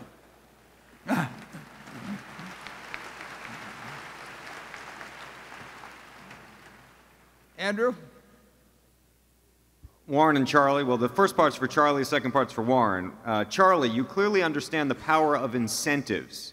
How do you apply this at Berkshire when designing compensation formula? Without naming names or dollar amounts, please illustrate for us with examples of a couple of examples of how Berkshire's operating managers get paid for performance in different industries. The second part is for Warren, which is you once said you'd write about how we should compensate the next Berkshire CEO. Can you describe exactly how we should do it now? Well, I'll let Warren worry about the next CEO. But when it comes to the system, our incentive systems are different, and what they try and adapt to is the reality of each situation. And the basic rule on incentives is you get what you reward for. So if you have a dumb incentive system, you get dumb outcomes. And one of our really interesting incentive systems is at GEICO, and I'll let Warren explain it to you because we don't have a normal profits type incentive for the people at GEICO. Warren, tell them because it's really interesting. Yeah, well, at GEICO, we have two variables, and they apply to well over 20,000 people. I think you have to be there a year, but beyond that point, anybody's been there a year or more, and I could be wrong on the exact period, is subject and understands that these two variables will determine bonus compensation. And as you go up the ladder, it has a multiplier effect. It's still the same two variables, but it gets to be larger and larger in terms of bonus compensation as a percentage of your base. But it's always significant. It's always significant. And those two variables are very simple. I care about growing the business, and I care about growing it with profitable business. So we have a grid which consists of growth in policies in force on one axis, not growth in dollars, because that's reflected by average premiums, which are outside their control, but growth in policies in force. And then on the other grid, we have the profitability of seasoned business. It costs a lot of money to put business on the books. I mean, we spend a lot of money on advertising and all of that. So the first year, any business we put on the books is going to reduce profit significantly. And I don't want people to be worried about the profit if it's going, that might be impaired by growing the business fast. So profit of seasoned business, growth of policies in force. Very simple. We've used it since 1995. We put a tiny little tweak or two in for new businesses or something of the sort, but it's overwhelmingly a simple system. Everybody understands it. In February or so, it's a big day when the two variables are announced and people figure out how they come out on it. And it totally aligns the goals of the organization in terms of compensation with the goals of the owner. And that's a simple one. The interesting thing about Berkshire. It's simple, but other people might reward something like just profits. And so the people don't take on new business that should take it on because it hurts profits. So you've got to think these things through, and of course Warren's good at that. And so is Tony Nicely. Yeah. And just thinking about, I mean, somebody comes and says, well, you reward profits. You don't want to reward profits. I mean, alone, it'd be the dumbest thing you could do. You just quit advertising and start shrinking the business a little.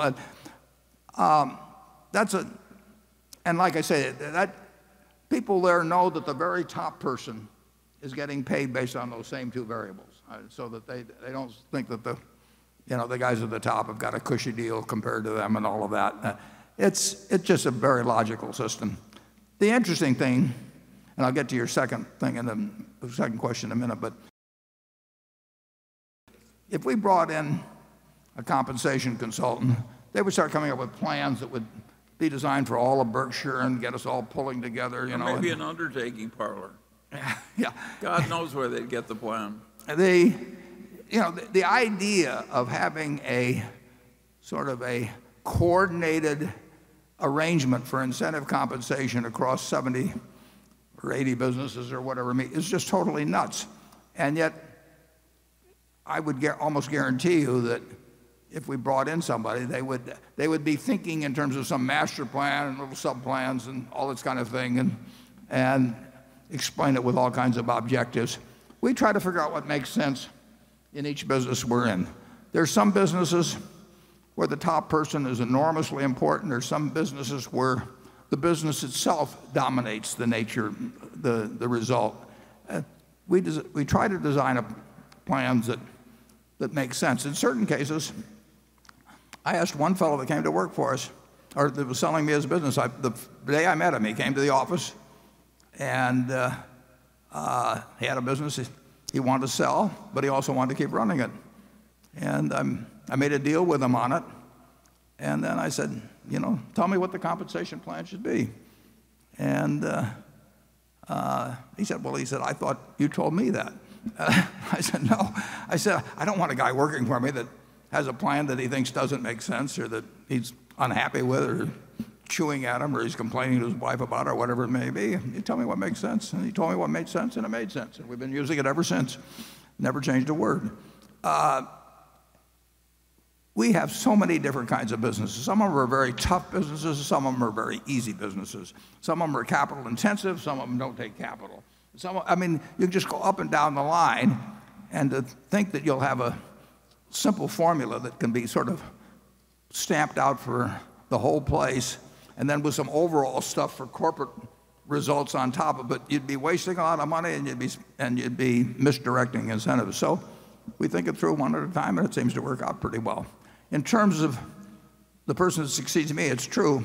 I have sent a memo in fact, I sent 2 memos to the board with some thoughts on that. Maybe I'll send a third one, but I don't think it would be wise to disclose exactly what's in those letters. But it's the same principle as I've just gotten through describing. And he wanted more bad examples. A lot of the bad examples of incentives come from banking and investment banking. And if you reward somebody with some share of the profits, and the profits are being reported using accounting practices that cause profits to exist on paper that are not really happening in terms of underlying economics, then people are doing the wrong thing, and it's endangering the bank and hurting the country and everything else. And that was a major part of the cause of the great financial crisis, is that the banks were reporting a lot of income they weren't making, and the investment banks were too. The accounting allowed for a long time a lender to use as his bad debt provision his previous historical loss rate. So an idiot could make a lot of money by just making way gamier loans at high interest and accruing a lot of interest and saying, I'm not going to lose any more money on these because I didn't lose money on different loans in the past. That was insane for the accountants to allow that. And literally insane. That's not too strong a word. And yet nobody's ashamed of it. I've never met an accountant that's ashamed of it. Another thing, possibility, is when you get the very greedy chief executive and who wants an enormous payoff for himself, and to justify it, designs a pyramid so that a whole bunch of other people down the line get overpaid in some relation, or get paid in relation to something they have no control over, just so it doesn't look like he's all by himself in terms of that fantastic payoff he's arranged for himself. There's a lot of misbehavior. You know, you saw it in pricing of stock options. I mean, people that, you know, I literally would hear conversations in a boardroom where they hoped they were issuing the options, you know, at a terribly low price. Well, if you get people interested in having options issued at a terribly low price, they may even occasionally do something that might cause that. And it certainly what can be dumber than a company looking for a way to issue shares at the lowest price? But compensation isn't as complicated as the world will like to make it, but if you were a consultant, you'd want to make people think it's very complicated and that only you could solve this terrible problem for them that they couldn't solve. We want it simple and right, and we don't want it to reward what we don't want. If you have those of you with children, just imagine how your household would work if you constantly rewarded every child for bad behavior. The house would be ungovernable in short order. Okay, Greg. During the past several years, Burlington Northern has spent more than just about every railroad on capital expenditures. While the company reduced its CapEx budget from $5.7 billion during 2015 to $4.3 billion this year, it still represents around 20% of annual revenue, which we believe is at least a bare minimum for most railroads to continue to invest indefinitely.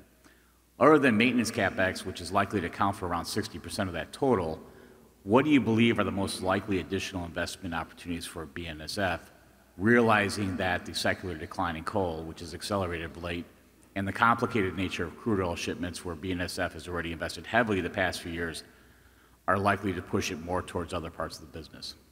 Yeah, as I mentioned in the annual report,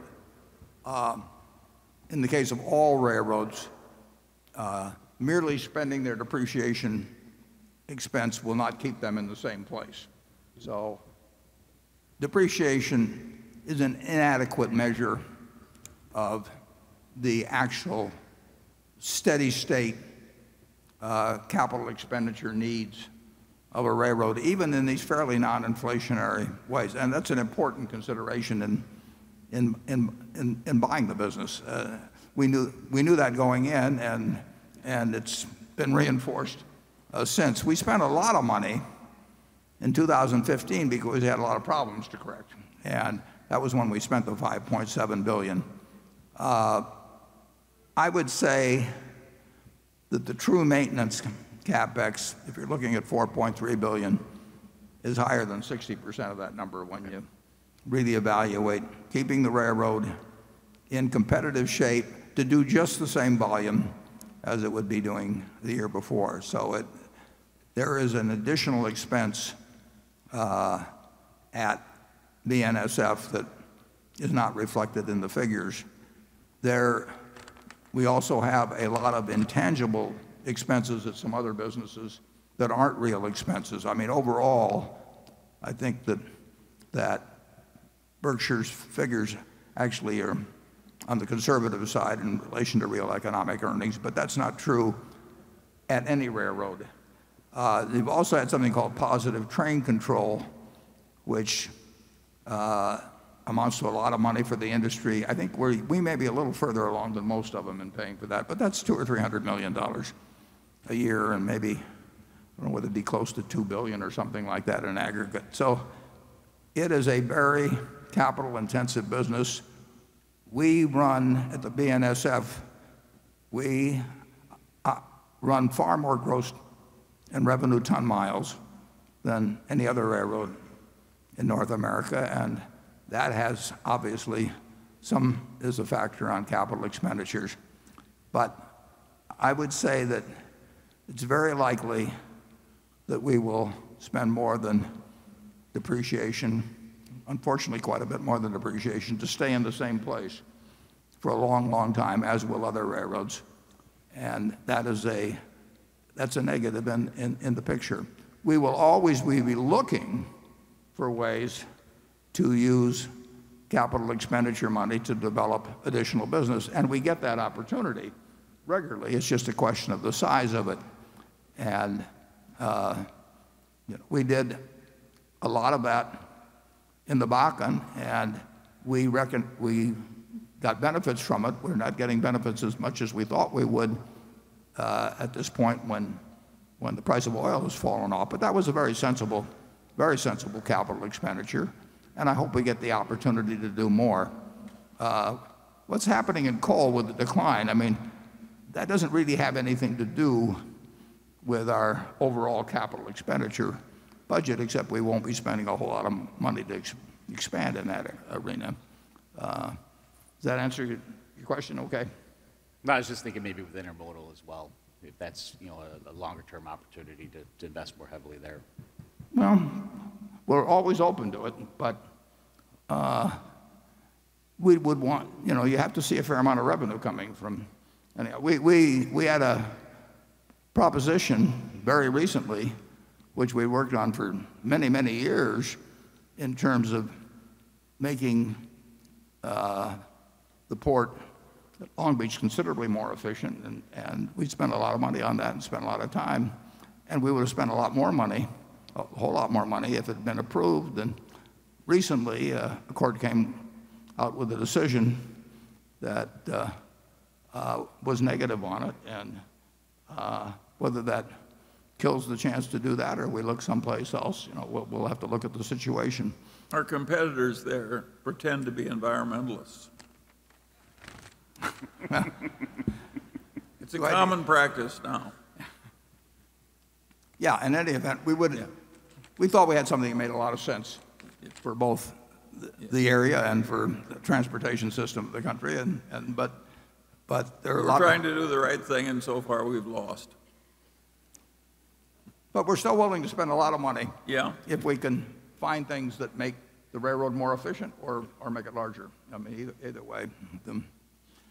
Okay, section 4. Good afternoon, Mr. Buffett and Mr. Munger. My name is Marcus Douglas. I'm an investment advisor from Houston, Texas.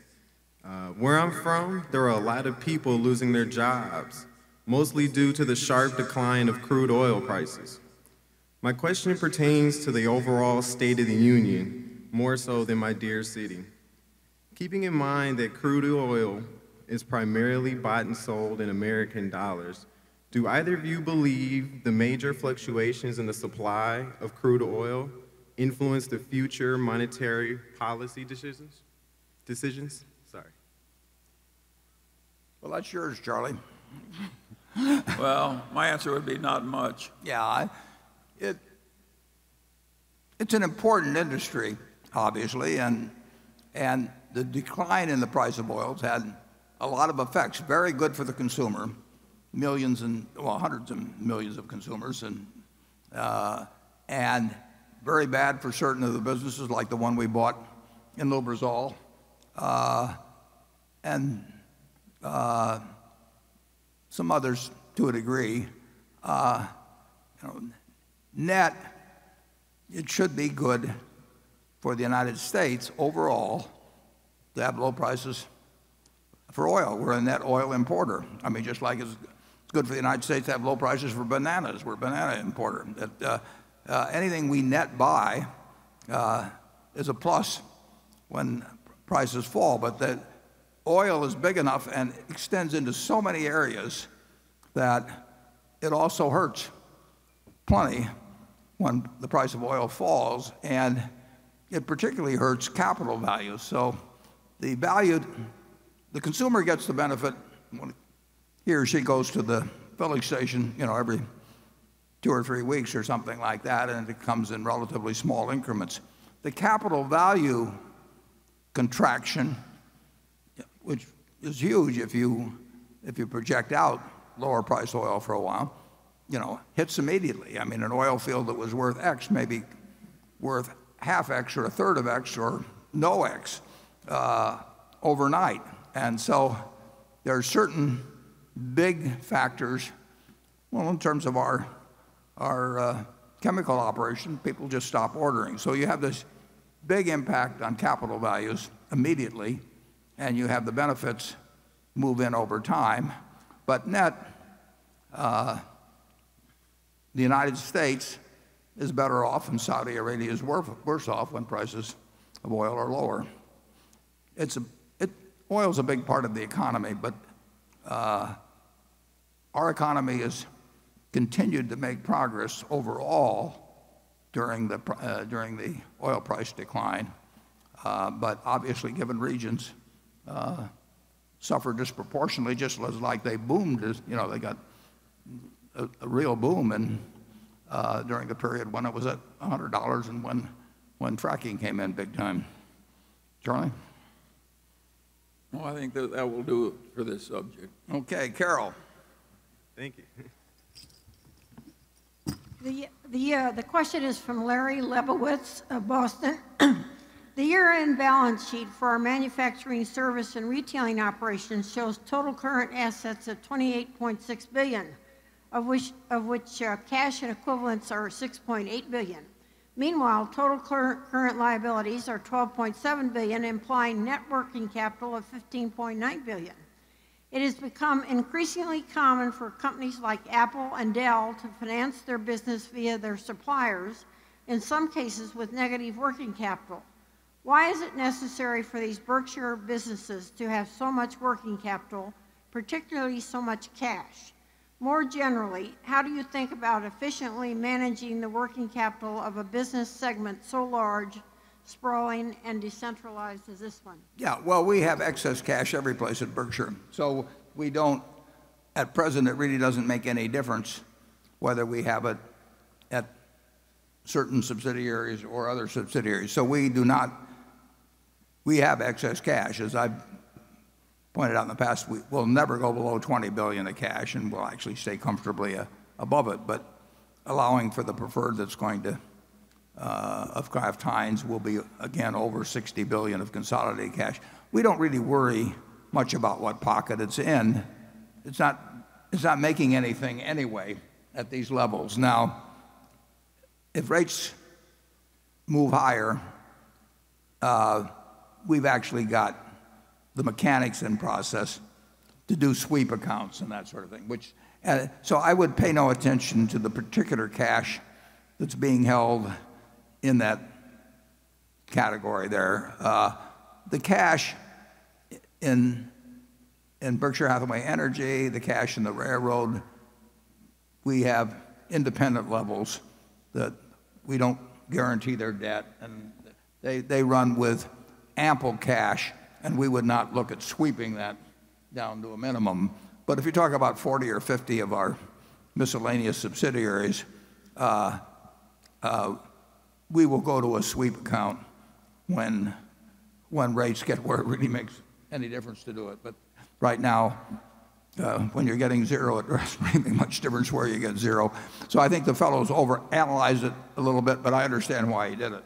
Warren, one of his ideas is, why don't we imitate some of these other people and pay our suppliers a lot more slowly so we have more working capital? Yeah, well, that's a big thing in business now. And last year, Walmart, for example, went to almost all of their suppliers, as I understand, and certainly the companies that we supply, and they basically had a list of half a dozen things that they wanted present suppliers to agree to, and one of those things was more extended terms.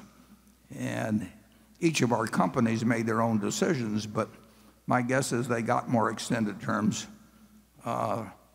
from most of their suppliers, maybe a very high percentage of their suppliers, and they may have gone from, I don't remember the exact requests, but whether they went from 30 to 60 days or what it was, but they got a meaningful extension.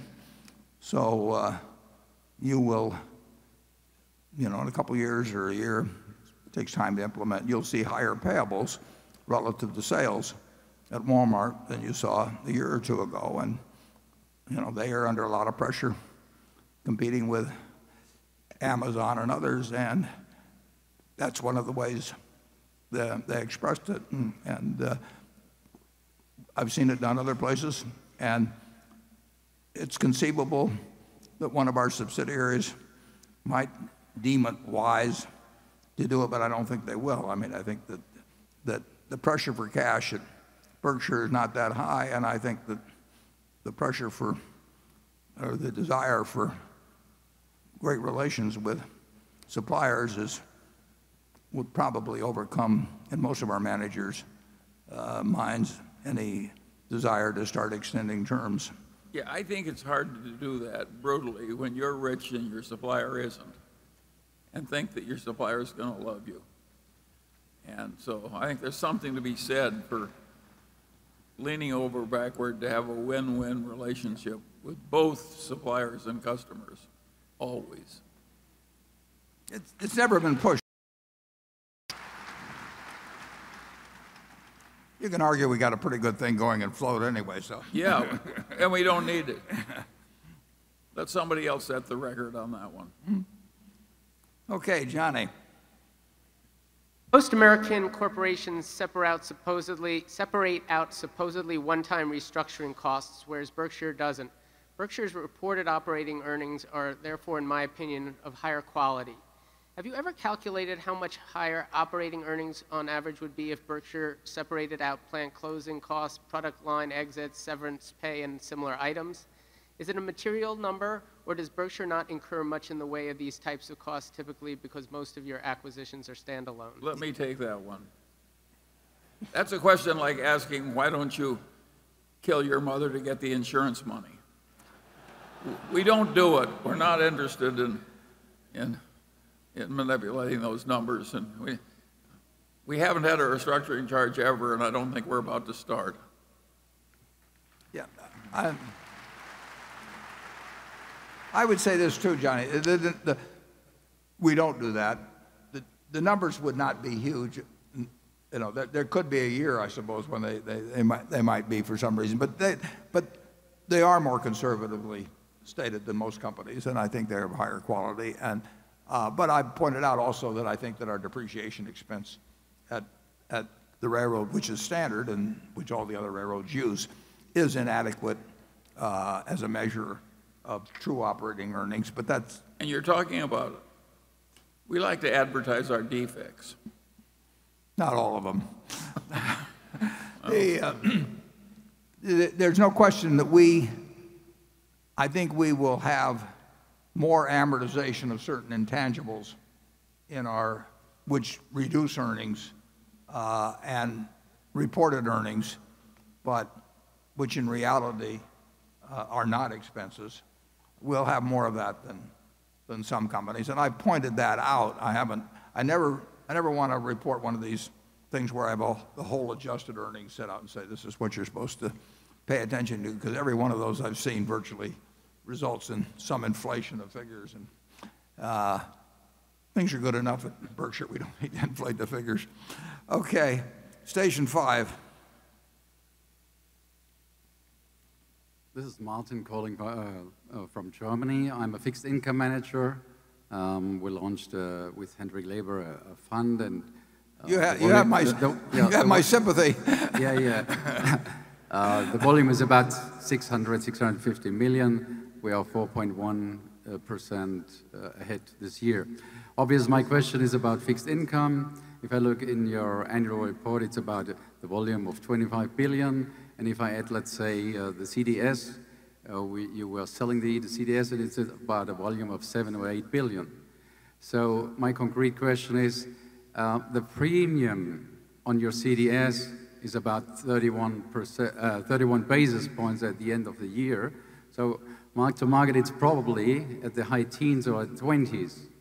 So would you consider to unwind this position? Are you allowed to do it? In the annual report, you say no, but probably you can make exactly the contrary trade on it. That means you are buying protection. Is that a philosophy which you stand behind? Could you do that from the ethic point of view when the premium are extremely low, which is the case that the spreads are, as I said, between 15 and 20 basis points? Can you give me Charlie, that sounds like it was designed for you. I think he was referring to, we have one position left over from 6 or 7 years ago or thereabouts that involves us selling protection on zero coupon municipal bonds with a nominal value, maturity value, which is, since they're zero coupons, is far off and not present value at all of, I think, 7.7 billion or something like that. And we're just sitting with that position because we like the position.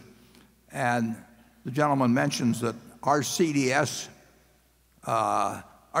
is, that's an insurance premium against our debt that people buy, there's a fair amount of activity in it from time to time, and I think that's partially caused by the fact that we neither collateralize that municipal contract that he refers to, but we don't collateralize, with minor exceptions, the equity puts that are still out there. So the counterparties have to buy. I believe this is the case. I think the counterparties have to buy protection on Berkshire's credit through CDSs. Now, the people they buy it from, their credit probably isn't as good as Berkshire. So, I mean, I think but it's probably in an internal rule at some of these firms that are on the other side of the contract. And so, but that really doesn't make any difference to us. Back in 2008 and 9, our CDS prices went up to a crazy level. And I even commented here at the annual meeting that I would love to be selling them myself, except I wasn't allowed to. But what goes on in the CDS market really isn't of any particular interest to us, and it's too bad for the other guys. They didn't get collateral from us, and we wouldn't have given it to them. And so they have to buy these things that, like I say, from our standpoint, they're wasting their money, but they probably have internal rules that make them. I think I've addressed your question, but Charlie, do you think I've addressed his question? Well, the truth of the matter is that we don't pay much attention to trying to get an extra 2 basis points by being gamey on our short-term things, and that credit default position is a weird historical accident, and we don't pay much attention to it either. It'll go away in due course. Yeah, all of our contracts are just going to expire. We're not now we do a few operational contracts in our energy company. I mean, there's a couple of places where they, for their own reasons, and sometimes because the utility commissions want them to, they do certain things, but it's peanuts. And the positions that I instituted 6 or 7 years ago are basically all in a runoff position, and the first big runoffs will be in 2018, in a couple of years. We're basically not in that. We don't fool around with our own credit default swaps at all. No, never. No. But I would have liked to have sold them in 2008. They actually got up. People were paying, I know, it was 500 basis, about 5% in terms of betting that Berkshire would go broke, which was totally crazy, but I couldn't take advantage of it. I wanted to, though. Becky. This question comes from Tom Hensley, a longtime shareholder from Houston, Texas, who says, over the years, you've been effusive in your praise of Ajit Jain and his contributions to Berkshire. In the 2009 chairman's letter, you wrote, if Charlie, Ajit, and I are ever sinking in a boat and you can only save one of us, swim to Ajit. My question is, what if we don't get to Ajit in time? Please comment on the impact on national indemnity in Berkshire and whether or not there's another Ajit in the House. There's not another Ajit in the House. I didn't hear the part immediately before when you were, but there's not another Ajit in the House. The impact on national indemnity, I guess the impact on the insurance companies as a result. If we lost him, yeah, it would be very significant, and that would be true of some other managers at some other subsidiaries, but it's quite dramatic with Ajit's operation, because literally there were a few years when we had like 25 or so, or 30 people where that operation, it was an unusual period to be in, but where its earning potential under Ajit was fantastic. That probably won't happen to that degree again, and wish it would, but he's done a tremendous amount for Berkshire, but I could, you can start with Tony. You go to there have been a lot of managers that have created billions and billions of dollars of value for Berkshire. I mean, and maybe you can get into the tens of billions. It's having a fantastic manager that has a large potential business available to them and who makes the most of it. It's huge over time. You don't see it necessarily in a week or a month or anything of the sort. But when you're building capital value, I mean, think of the value of Jeff Bezos to Amazon. I mean, that it wouldn't have happened without him, you know. And you're looking at huge values, and I could name other situations. You know, the value of Tom Murphy and Dan Burke was the difference between 0 and what they ended up with. I mean, they built that thing from a bankrupt UHF station in Albany. It wasn't that they didn't invent television or anything of the sort. They just managed it so well. So really outstanding managers, they're invaluable, and we want to align. Charlie and I can't do it ourselves, but we want to align ourselves with them, and then you know, have them feel about Berkshire the way we feel about it. And if we do that, we have an enormous asset, and we do have in Ajit and a number of the other managers. Charlie? Yes, and Ajit has a longer shelf life than we do. He'd be particularly missed. Well, let's not give up here, Charlie.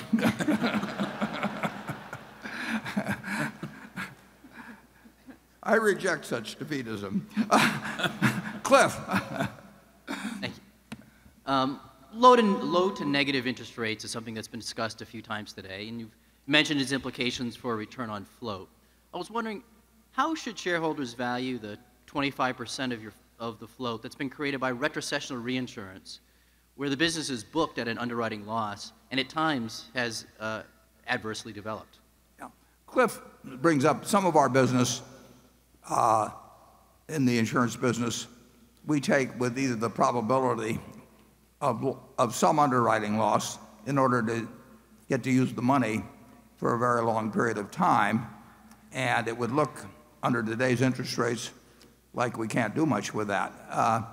There's two answers to that. We don't think it'll, for the duration of the kind of contracts we have, we don't expect these rates, but we could be wrong.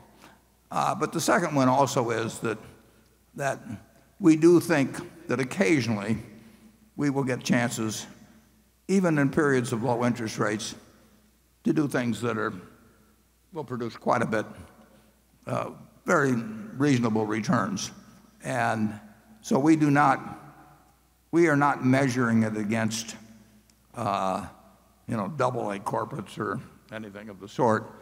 We're measuring it in the potential utility to us with our really pretty unusual flexibility in respect to the deployment of funds, and this long period when we'll have an opportunity perhaps to come up with one or two things where we can deploy money at a rate that may be quite a bit higher than other people assume now that money can be deployed. Charlie? Yeah, we're willing to pay a little money now to have the certainty of having a lot of money available in case something really attractive comes up in a bit difficult time. It's an option cost. It's an option cost, right. And that option came in handy in 2008 and 9, for example. Did it ever? Okay, station 6. Hi, Charlie and Warren. My name is Mindy Jensen, and I'm from Longmont, Colorado. I work for the largest real estate investing social network online called BiggerPockets.com. We're seeing investors starting to get concerned that the real estate market is a bit frothy, similar to the run-up of 2005, 6, and 7 that led to the crash in 2008. Warren, in 2012, you told Becky Quick that if you had a way to easily manage them, you'd buy 100,000 houses and rent them out. How do you feel about the real estate market today? It's not as attractive as it was in 2012. We're not particularly better at predicting real estate markets than we are stock markets or interest rate markets, but there's certainly, and it's driven to some extent by these low interest rates, but there are certainly properties that are being sold at very, very low cap rates that strike me as having more potential for loss than gain. But again, if you can borrow money for very, very little and you think you're getting into some very safe asset, 100 basis points or 150 basis points higher, there's a great temptation to do it. I think it's a mistake to do that, but I could be wrong. I don't see a nationwide bubble in residential real estate now at all. I think in a place like Omaha or most of the country, you are not paying bubble prices for residential real estate, but it's quite different than it was in 2012, and I don't think the next time around the problem is going to be a real estate bubble. I think that it certainly was the cause in a very large part of what happened in 2008 and 9, but I don't think it will be a replica of that. Charlie? Nothing to add. Okay. Andrew? Warren, Todd and Ted now have been at Berkshire for several years. What have been their biggest hits and failures, specifically? And what have they learned from Charlie and Warren? And what are the biggest differences between you and them? Well, I'll answer the last part, the easiest. I am trying to think of very big deals that we can do something in investments or in business, preferably just in operating businesses. I mean, they still are, their primary job is working on each has a $9 billion portfolio, and one of them has, I don't know, perhaps 7 or 8 positions, and the other one has maybe 13 or 14. But they have a very similar approach to investing. They've both been enormously helpful in doing several things, including important things, for which they don't get paid a dime and which they're just as happy working on as working on the things as they are when they're working on things that do pay off for them financially. They're perfect cultural fits for Berkshire. They're smart at what they do, and they're a big addition to Berkshire. Charlie? Again, I've got nothing to add. And did I cover the whole thing, Andrew, or was there a part I missed there? Biggest hits and failures, I think they specifically wanted to know in terms of investments and trying to understand the way you think, perhaps. I think the question was more focused. I think the implication was the way they think and the way you think. Are there differences? Yeah, I would say they have a bigger universe to work with because they can look at ideas in which they can put $500 million, and I'm trying to think of ways to put, not sums into billions. And they certainly have a more extensive knowledge of certain industries and activities in business that have developed in the last 10 or 15 years. They'd be smarter on that than I am. But their approach to investing, they're looking for businesses that they understand and that are going to, and through the stocks of those businesses, that they can buy at a sensible price and that they think will be earning significantly more money 5 or 10 years from now. So it's very similar to what I'm thinking about, except I probably add another 0 to it. And we don't want to talk about specific hits and failures. No. Okay, Greg? Yeah, we will never get into disclosing.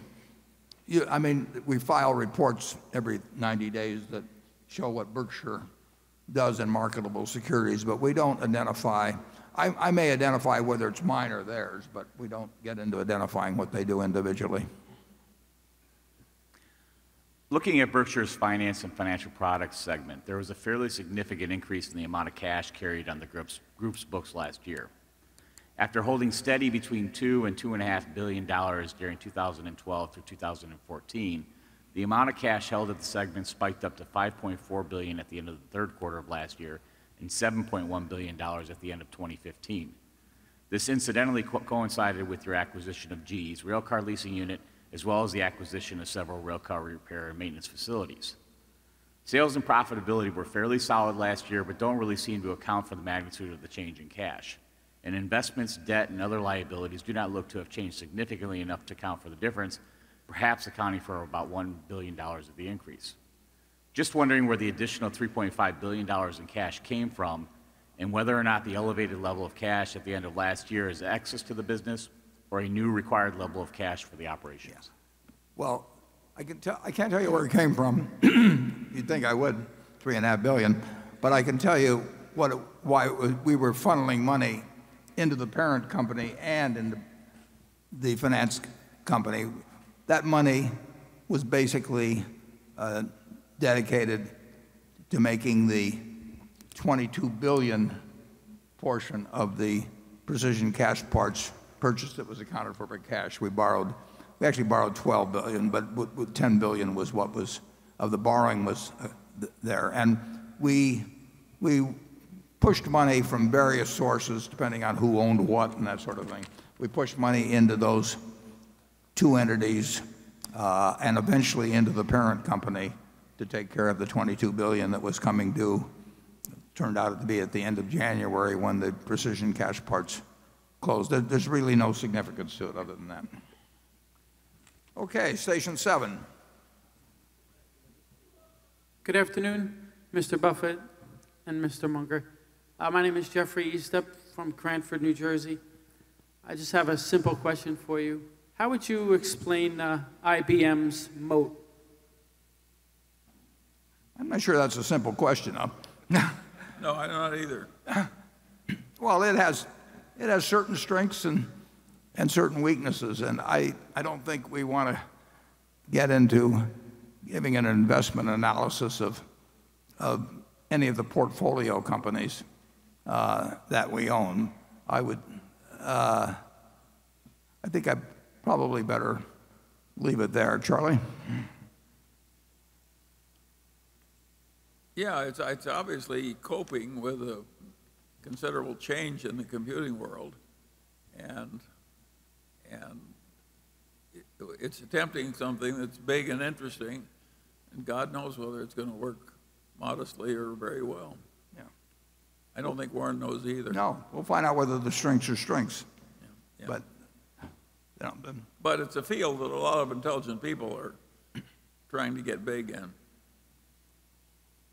Okay, we're going to go to Section 8, and then we will adjourn for 15 minutes prior to the formal meeting of the company. Are you ready? Station 8. Hello, everybody. Good afternoon. My name is Christian Campos. I'm from New York City. I'm a senior accounting major at Baruch College, part of the City University of New York. And Mr. Buffett, in your annual shareholder letters and during interviews, and even today, your sense of humor always shines through. Where does your sense of humor come from? Please tell us. Thank you. But it's just the way I see the world. It's a very interesting and in times very humorous place. And actually, I think Charlie has a better sense of humor than I have, so I'll let him answer where he got his. I think if you see the world accurately, it's bound to be humorous because it's ridiculous.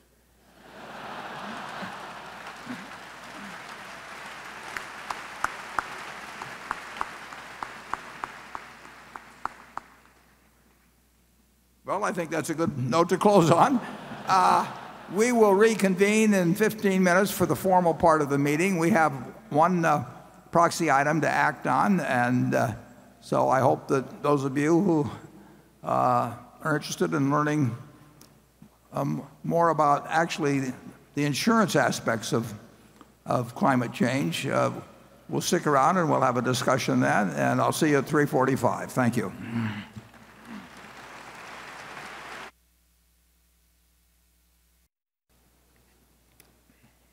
Okay, if everybody will please settle down, we'll proceed with the meeting.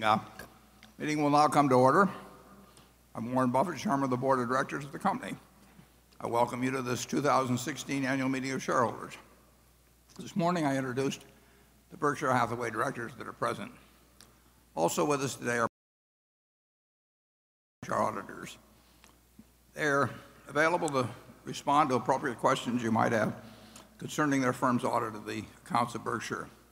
Sharon Heck is Secretary of Berkshire Hathaway, and she will make a written record of the proceedings. Becky Amick has been appointed Inspector of Elections at this meeting. She will certify to the count of votes cast in the election for directors and the motion be voted upon at this meeting. The named proxy holders for this meeting are Walter Scott and Mark Hamburg. Does the Secretary have a report of the number of Berkshire shares outstanding? Turned off the lights on me. Entitled to vote and represented at the meeting? Yes, I do.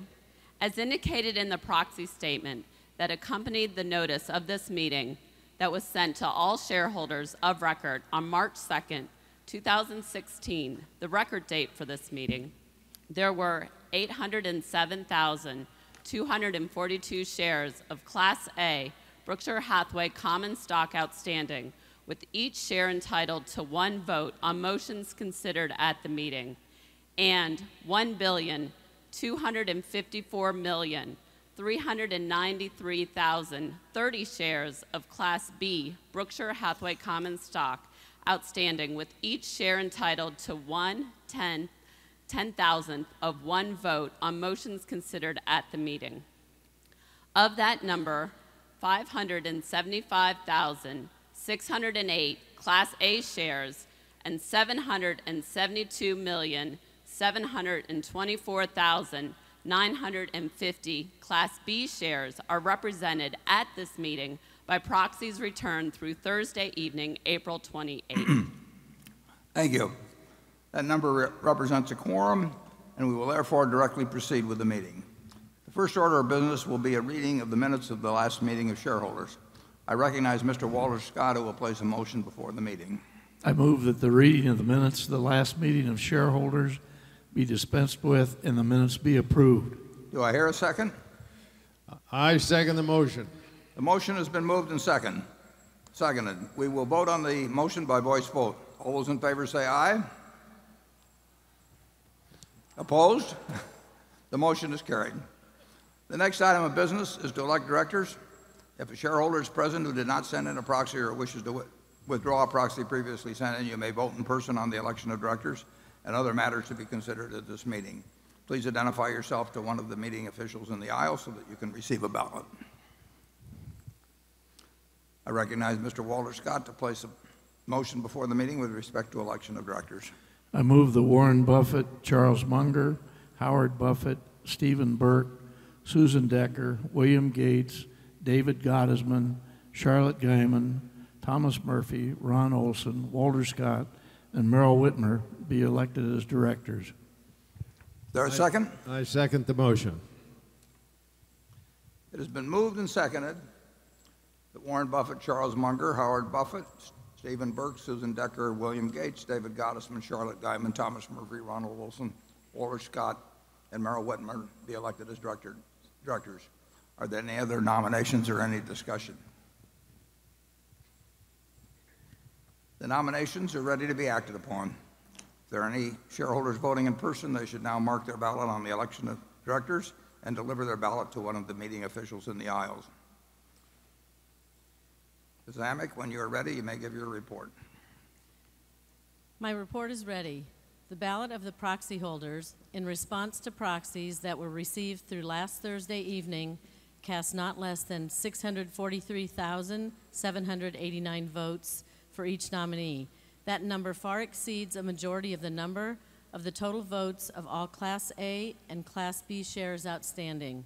The certification required by Delaware law of the precise count of the votes will be given to the Secretary to be placed with the minutes of this meeting.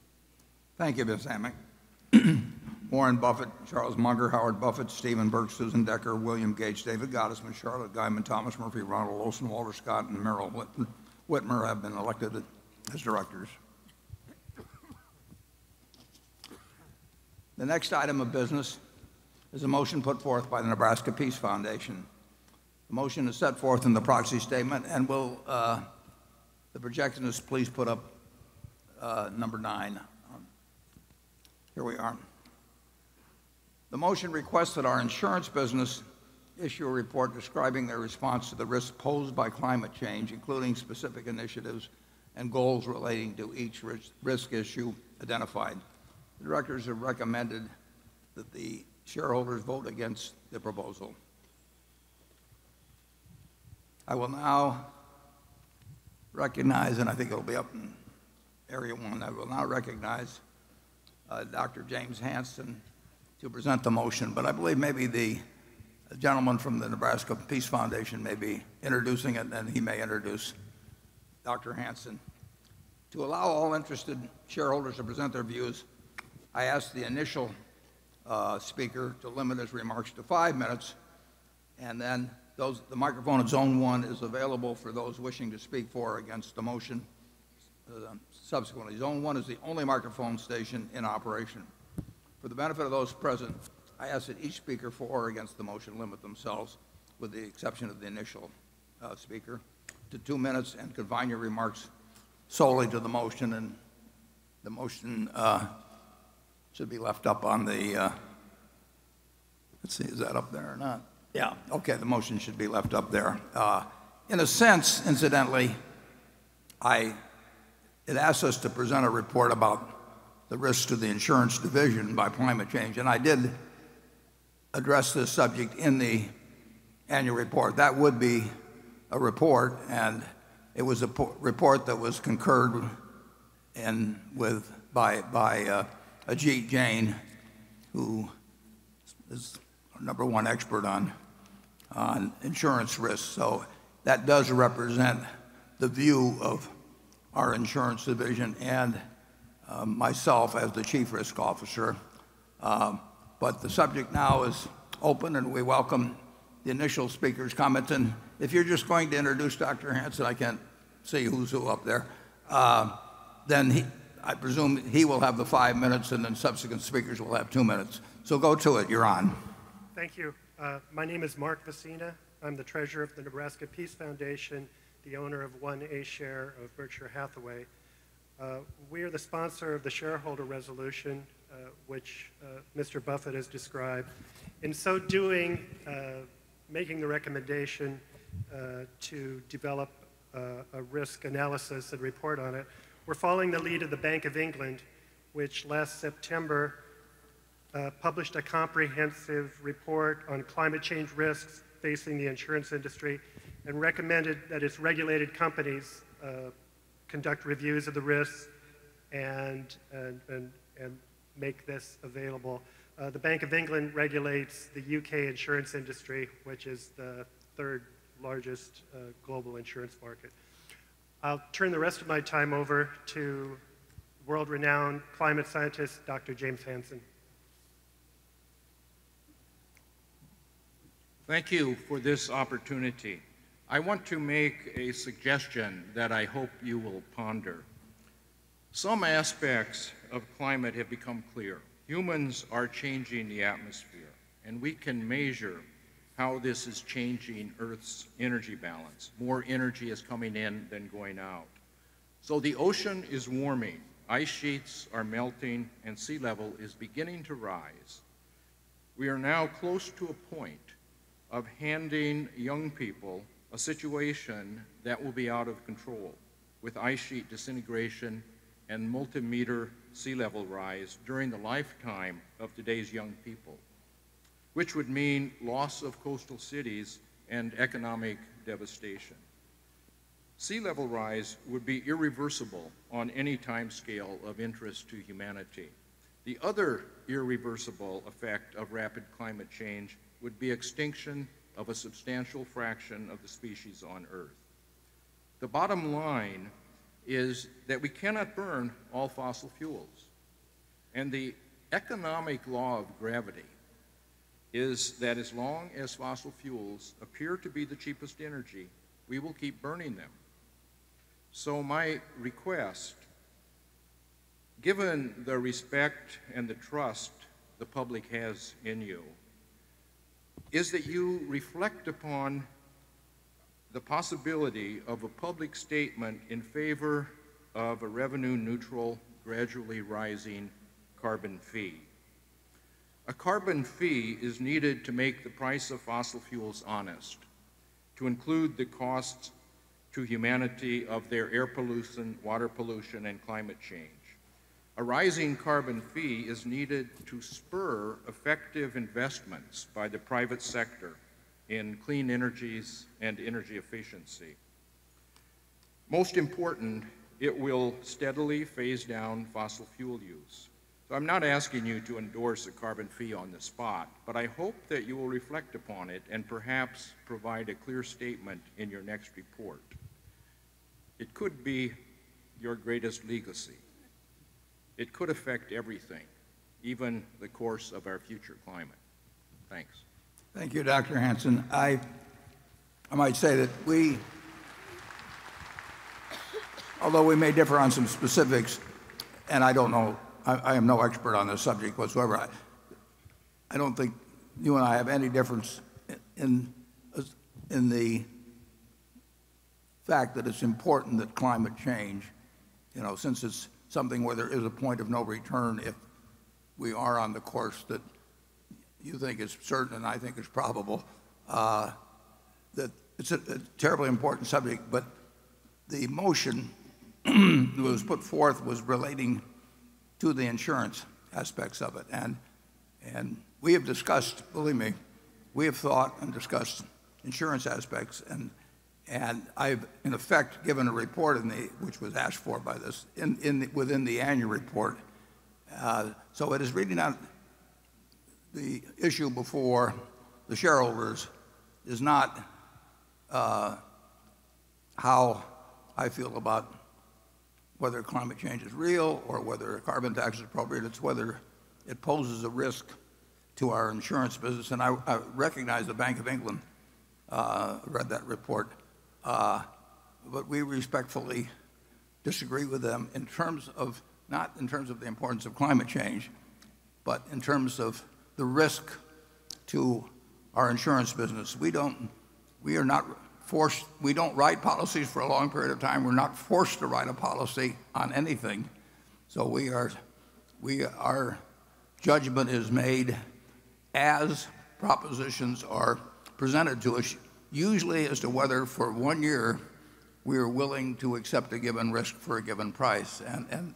And that obviously, climate is enormously important in our activities, hurricanes being the most important probably, although we also get involved in earthquakes. But that is what the proposal is about, and we've given a response to that.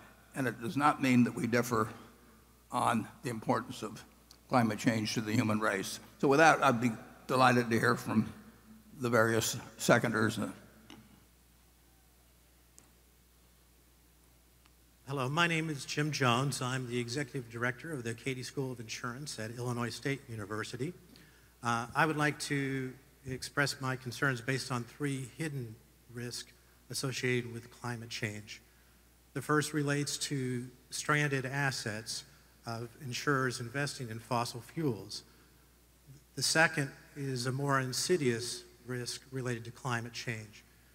This risk is associated with the long-term liabilities associated with property, life, and health lines of business. And I realize that a number of intelligent people and experts don't see a long-term liability, but they're missing one important part, is that primary insurers are not able to withdraw or reprice entire books of business.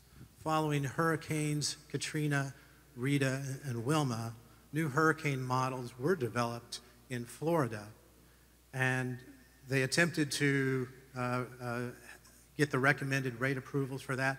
They were not allowed to, and so many insurers began to withdraw from that market. 10 years later, that about 40% of the underperforming business is still on the books of those insurers. And this could play out in several other states that are exposed to climate risk. For a reinsurer, the value of reinsurance with their customers is a long-term business. The reason why this is so important is because, according to my count, 156 of your reinsurance customers have filed climate change disclosures. And these customers are looking for long-term interest being protected by their reinsurer. And if not, there's a potential for a relationship default risk that could occur if they perceive your reinsurance as just being one-year contracts that can be repriced or withdrawn. And you enter into that world of the expanding market competition of alternative reinsurance, which just last year was $72 billion. And earlier this quarter, we set a record of $2.2 billion in cat bonds. Thank you. I would point out that we have not been asked ever, to my knowledge, to write long-term contracts. Our primary insurers know that we look at it 1 year at a time, and we will not write business that we think has a major negative probability, and they don't expect us to. It's way less a relational business than in the past. It's much more a transactional business, but we will not write. If we lose a customer because they want us to do something stupid, we lose the customer. And there's not in our business, I'm not speaking for other reinsurers, but in our business, and I believe with most other reinsurers, they are not going to do something that they think is terribly disadvantageous to them just to maintain a relationship. That's not really a relationship and be a subsidy. So that does not strike me, frankly, as a factor at all of any negative consequence at Berkshire. We, in terms of what happened after Katrina, rates went up, and actually the hurricane experience in Florida has been better than any period since before 1850 that we have any records on. That's been a surprise to us, incidentally, but we have not written business, catastrophe business in Florida during that period because we didn't think the rates were adequate. They were adequate, we just were wrong about it. And incidentally, that is not, the fact that we walked away from cat business in Florida that we thought was mispriced does not hurt us in the business. It's really it's much more of a transactional business, and there may have been a time when relationships were very big in reinsurance, but with so many entrants in it is very much a transactional business, and no one expects you to do something that's very stupid. You know, if they do that, that's the wrong kind of a relationship. But glad to hear the next speaker. Hello, Mr. Buffett. My name is Jane Klebb. I run a group called Bold, Nebraska, which was part of an unlikely alliance who beat Keystone XL to protect the aquifer in our state as well as property rights. And I met you several years ago at Senator Nelson's home, and I had pulled you aside and asked, how could we get health care reform passed? And you told me two things. You said the polling numbers matter and that we have to keep on applying public pressure. And we feel the same way about climate change and climate action. The most recent Yale study said that even 47% of conservatives believe in climate change and want to start seeing corporate and government action. And your response to this resolution struck me because one of the sentences said that if you live in a low-lying area, you should probably move. Well, we work with Native brothers and sisters who live in coastal communities And one of those tribes is now the first United States climate refugees. They didn't have the option to move, they were forced to move. And so we're turning to you and we're turning to ourselves to continue to apply public pressure and hope that both you and Charlie stand with us. And maybe it's not this year, and maybe it's not the year after, but we really look forward to you doing full climate risk analysis, as well as divesting from all the fossil fuels that you own. And lastly, it takes both small and mighty, as well as big and powerful, to solve this problem of climate change. So you blocking small solar in Nevada is the wrong road to go down. Thank you. Okay.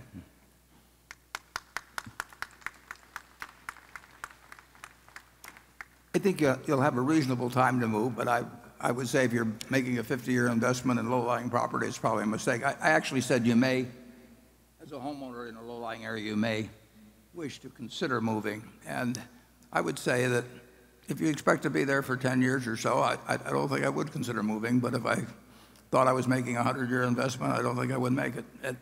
I think it gets to the question, we have a shareholder proposal that says what are the risks to the insurance division from climate change. We're not denying climate change is an incredibly important subject. We're not denying its existence, but it will not hurt our insurance business, and it's immaterial compared to other things that could affect our insurance business. And you know, that is the issue before the meeting. I'll be glad to hear from the next speaker. Good afternoon, Mr. Buffett. My name is Kay Karn. I've been a shareholder for more than a decade, basically my investing life. Today, someone said that you think ahead of the crowd. With regards to this resolution, you're saying that the Berkshire insurance business will just raise rates the next time the policy is renewed, and that makes sense. But you agree that climate change poses a major problem for our planet. I would say that climate change poses a major problem for the stability of our global financial markets if the political action continues at its current pace with regards to this issue. I personally agree with Dr. Hansen that a carbon fee is the solution to address this issue. I'm wondering if you can tell us what you think the solution to address this issue is, and whether you think the Berkshire businesses more broadly than just insurance will be impacted by this issue in the next decade or two. Yeah, I would doubt if it's affected in the next decade or two, but I won't argue with you at all that it's likely, not certain, that unless various techniques are designed for reducing, well, for sequestration, different things of that sort that plenty of people will be working on, or unless the emissions, greenhouse gas emissions are reduced significantly, that it's a terribly important problem for civilization. And there have been other, I mean, there are certainly going to be some very smart people working on ways to change the balance in some way, either through less being released into the atmosphere or by various techniques that might diminish the impact. But no one here will deny that it's important. I don't think it will impact. I don't think it will impact in a serious way the climate or insurance, for that matter, in the next decade or two. But as I pointed out in the report, if you're dealing with something where you pass a point of no return, the time to do something isn't to wait till you get 10 minutes away from the point of no return. So that there are policies which we subscribe to very strongly in terms of renewables and that sort of thing. But I think there's also possibilities that within the scientific community that there will be solutions that are beyond my limited knowledge of physics to conjure up myself, but there are a whole lot of people out there that are a lot smarter, and I think that a basic problem on the reduction, if those things don't come to pass, is the fact that it's a planetary problem, and it requires cooperation by very important countries. And I think President Obama has made a good start in working with leaders of other countries, but it can't be solved by the United States alone, as you know better than I. But, be glad to hear from the next speaker. Hello, my name is Nancy Meyer, and I've been a shareholder for 15 years with my husband. We have great faith in Berkshire Hathaway. That's why we invested. So I'm just here to say that as a shareholder, I'd like to ask my fellow shareholders to consider the economic costs of climate change and urge Berkshire Hathaway to adopt this resolution to show leadership in the insurance industry. Thank you. Thank you. And I appreciate the fact you've been a shareholder, but I do think, for reasons I've laid out, I don't really think that I think the resolution is in a sense inapplicable to our insurance business. I mean, global climate is not a risk to our insurance business. It may be a risk to the planet over time, but that's a different thing. I mean, we can adopt all kinds of resolutions about saying that obviously nuclear proliferation is a threat to the planet, and you can say, well, then it's a threat to Berkshire. But in terms of being Berkshire specific, you can read the resolution, and then, like I say, our answer with Ajit Jain is probably the smartest person I know in insurance, and I have 99% of my net worth in Berkshire that's all destined to go to philanthropic institutions, and I'm not eager to see that disappear. And I do regard myself as the chief risk officer of Berkshire, and I worry about things that can hurt Berkshire, and I do not see it in our insurance division in relation to climate change. But thank you. Good afternoon, Mr. Buffett. I am Richard Miller in the Creighton Theology Department here in Omaha, and I study and teach climate change and its social effects.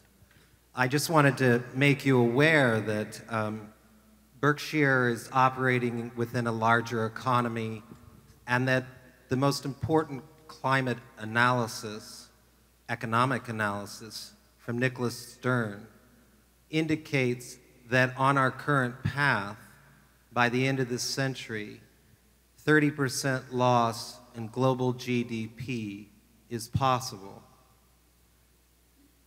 The other issue is, when we talk about doing something about climate change, doing something means to avoid major sea level rise, we need to reduce emissions globally, starting today, 7% per year.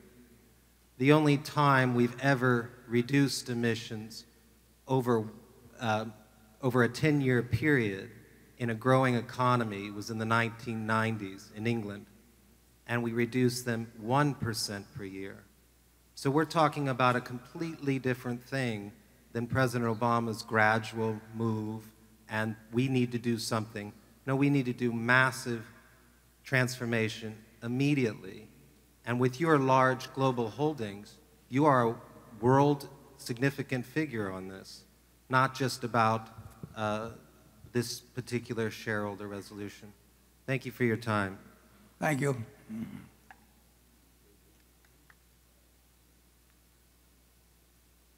Is that complete the speakers? Say that again? Are you the final speaker? Yes, I think those are all the speakers. Okay, well, thank you. Charlie, do you have anything you want to say? Well, yes. We're in Omaha, which is considerably above sea level, and we have no big economic interest in this subject in our insurance companies. We don't write much of that catastrophic insurance we used to write many years ago. So we're asked as a corporation to take a public stance on a very complicated issues. We've got crime in the cities, we got 1,000 complicated issues that are very material to our civilization. And if we spent our time at the meeting taking public stands on all of them, I think would be quite counterproductive. And I don't like the fact that the people that constantly present this issue never discuss any solution except reducing consumption of fossil fuels. So there are geoengineering possibilities that nobody's willing to talk about, and I think that's asinine. So you put me down as not welcoming. Yeah. You know what? I have a political rally. The motion is now ready to be acted upon. If there are any shareholders voting in person, they should now mark their ballots on the motion and deliver their ballot to one of the meeting officials in the aisles. Ms. Amick, when you are ready, you may give your report. My report is ready. The ballot of the proxy holders, in response to proxies that were received through last Thursday evening, cast 69,114 votes for the motion and 531,724 votes against the motion. As the number of votes against the motion exceeds a majority of the number of votes of all Class A and Class B shares properly cast on the matter, as well as all votes outstanding, the motion has failed. The certification required by Delaware law of the precise count of the votes will be given to the Secretary to be placed with the minutes of this meeting. Thank you, Ms. Amick. The proposal fails. Does anyone have any questions for our audit firm before we adjourn? If not, I recognize Mr. Scott to place a motion before the meeting. I move this meeting be adjourned. Mr. Olson? And I second it. Motion to adjourn has been made and seconded. We will vote by voice. Is there any discussion? If not, all in favor say aye. All opposed say no. The meeting is adjourned. Thank you.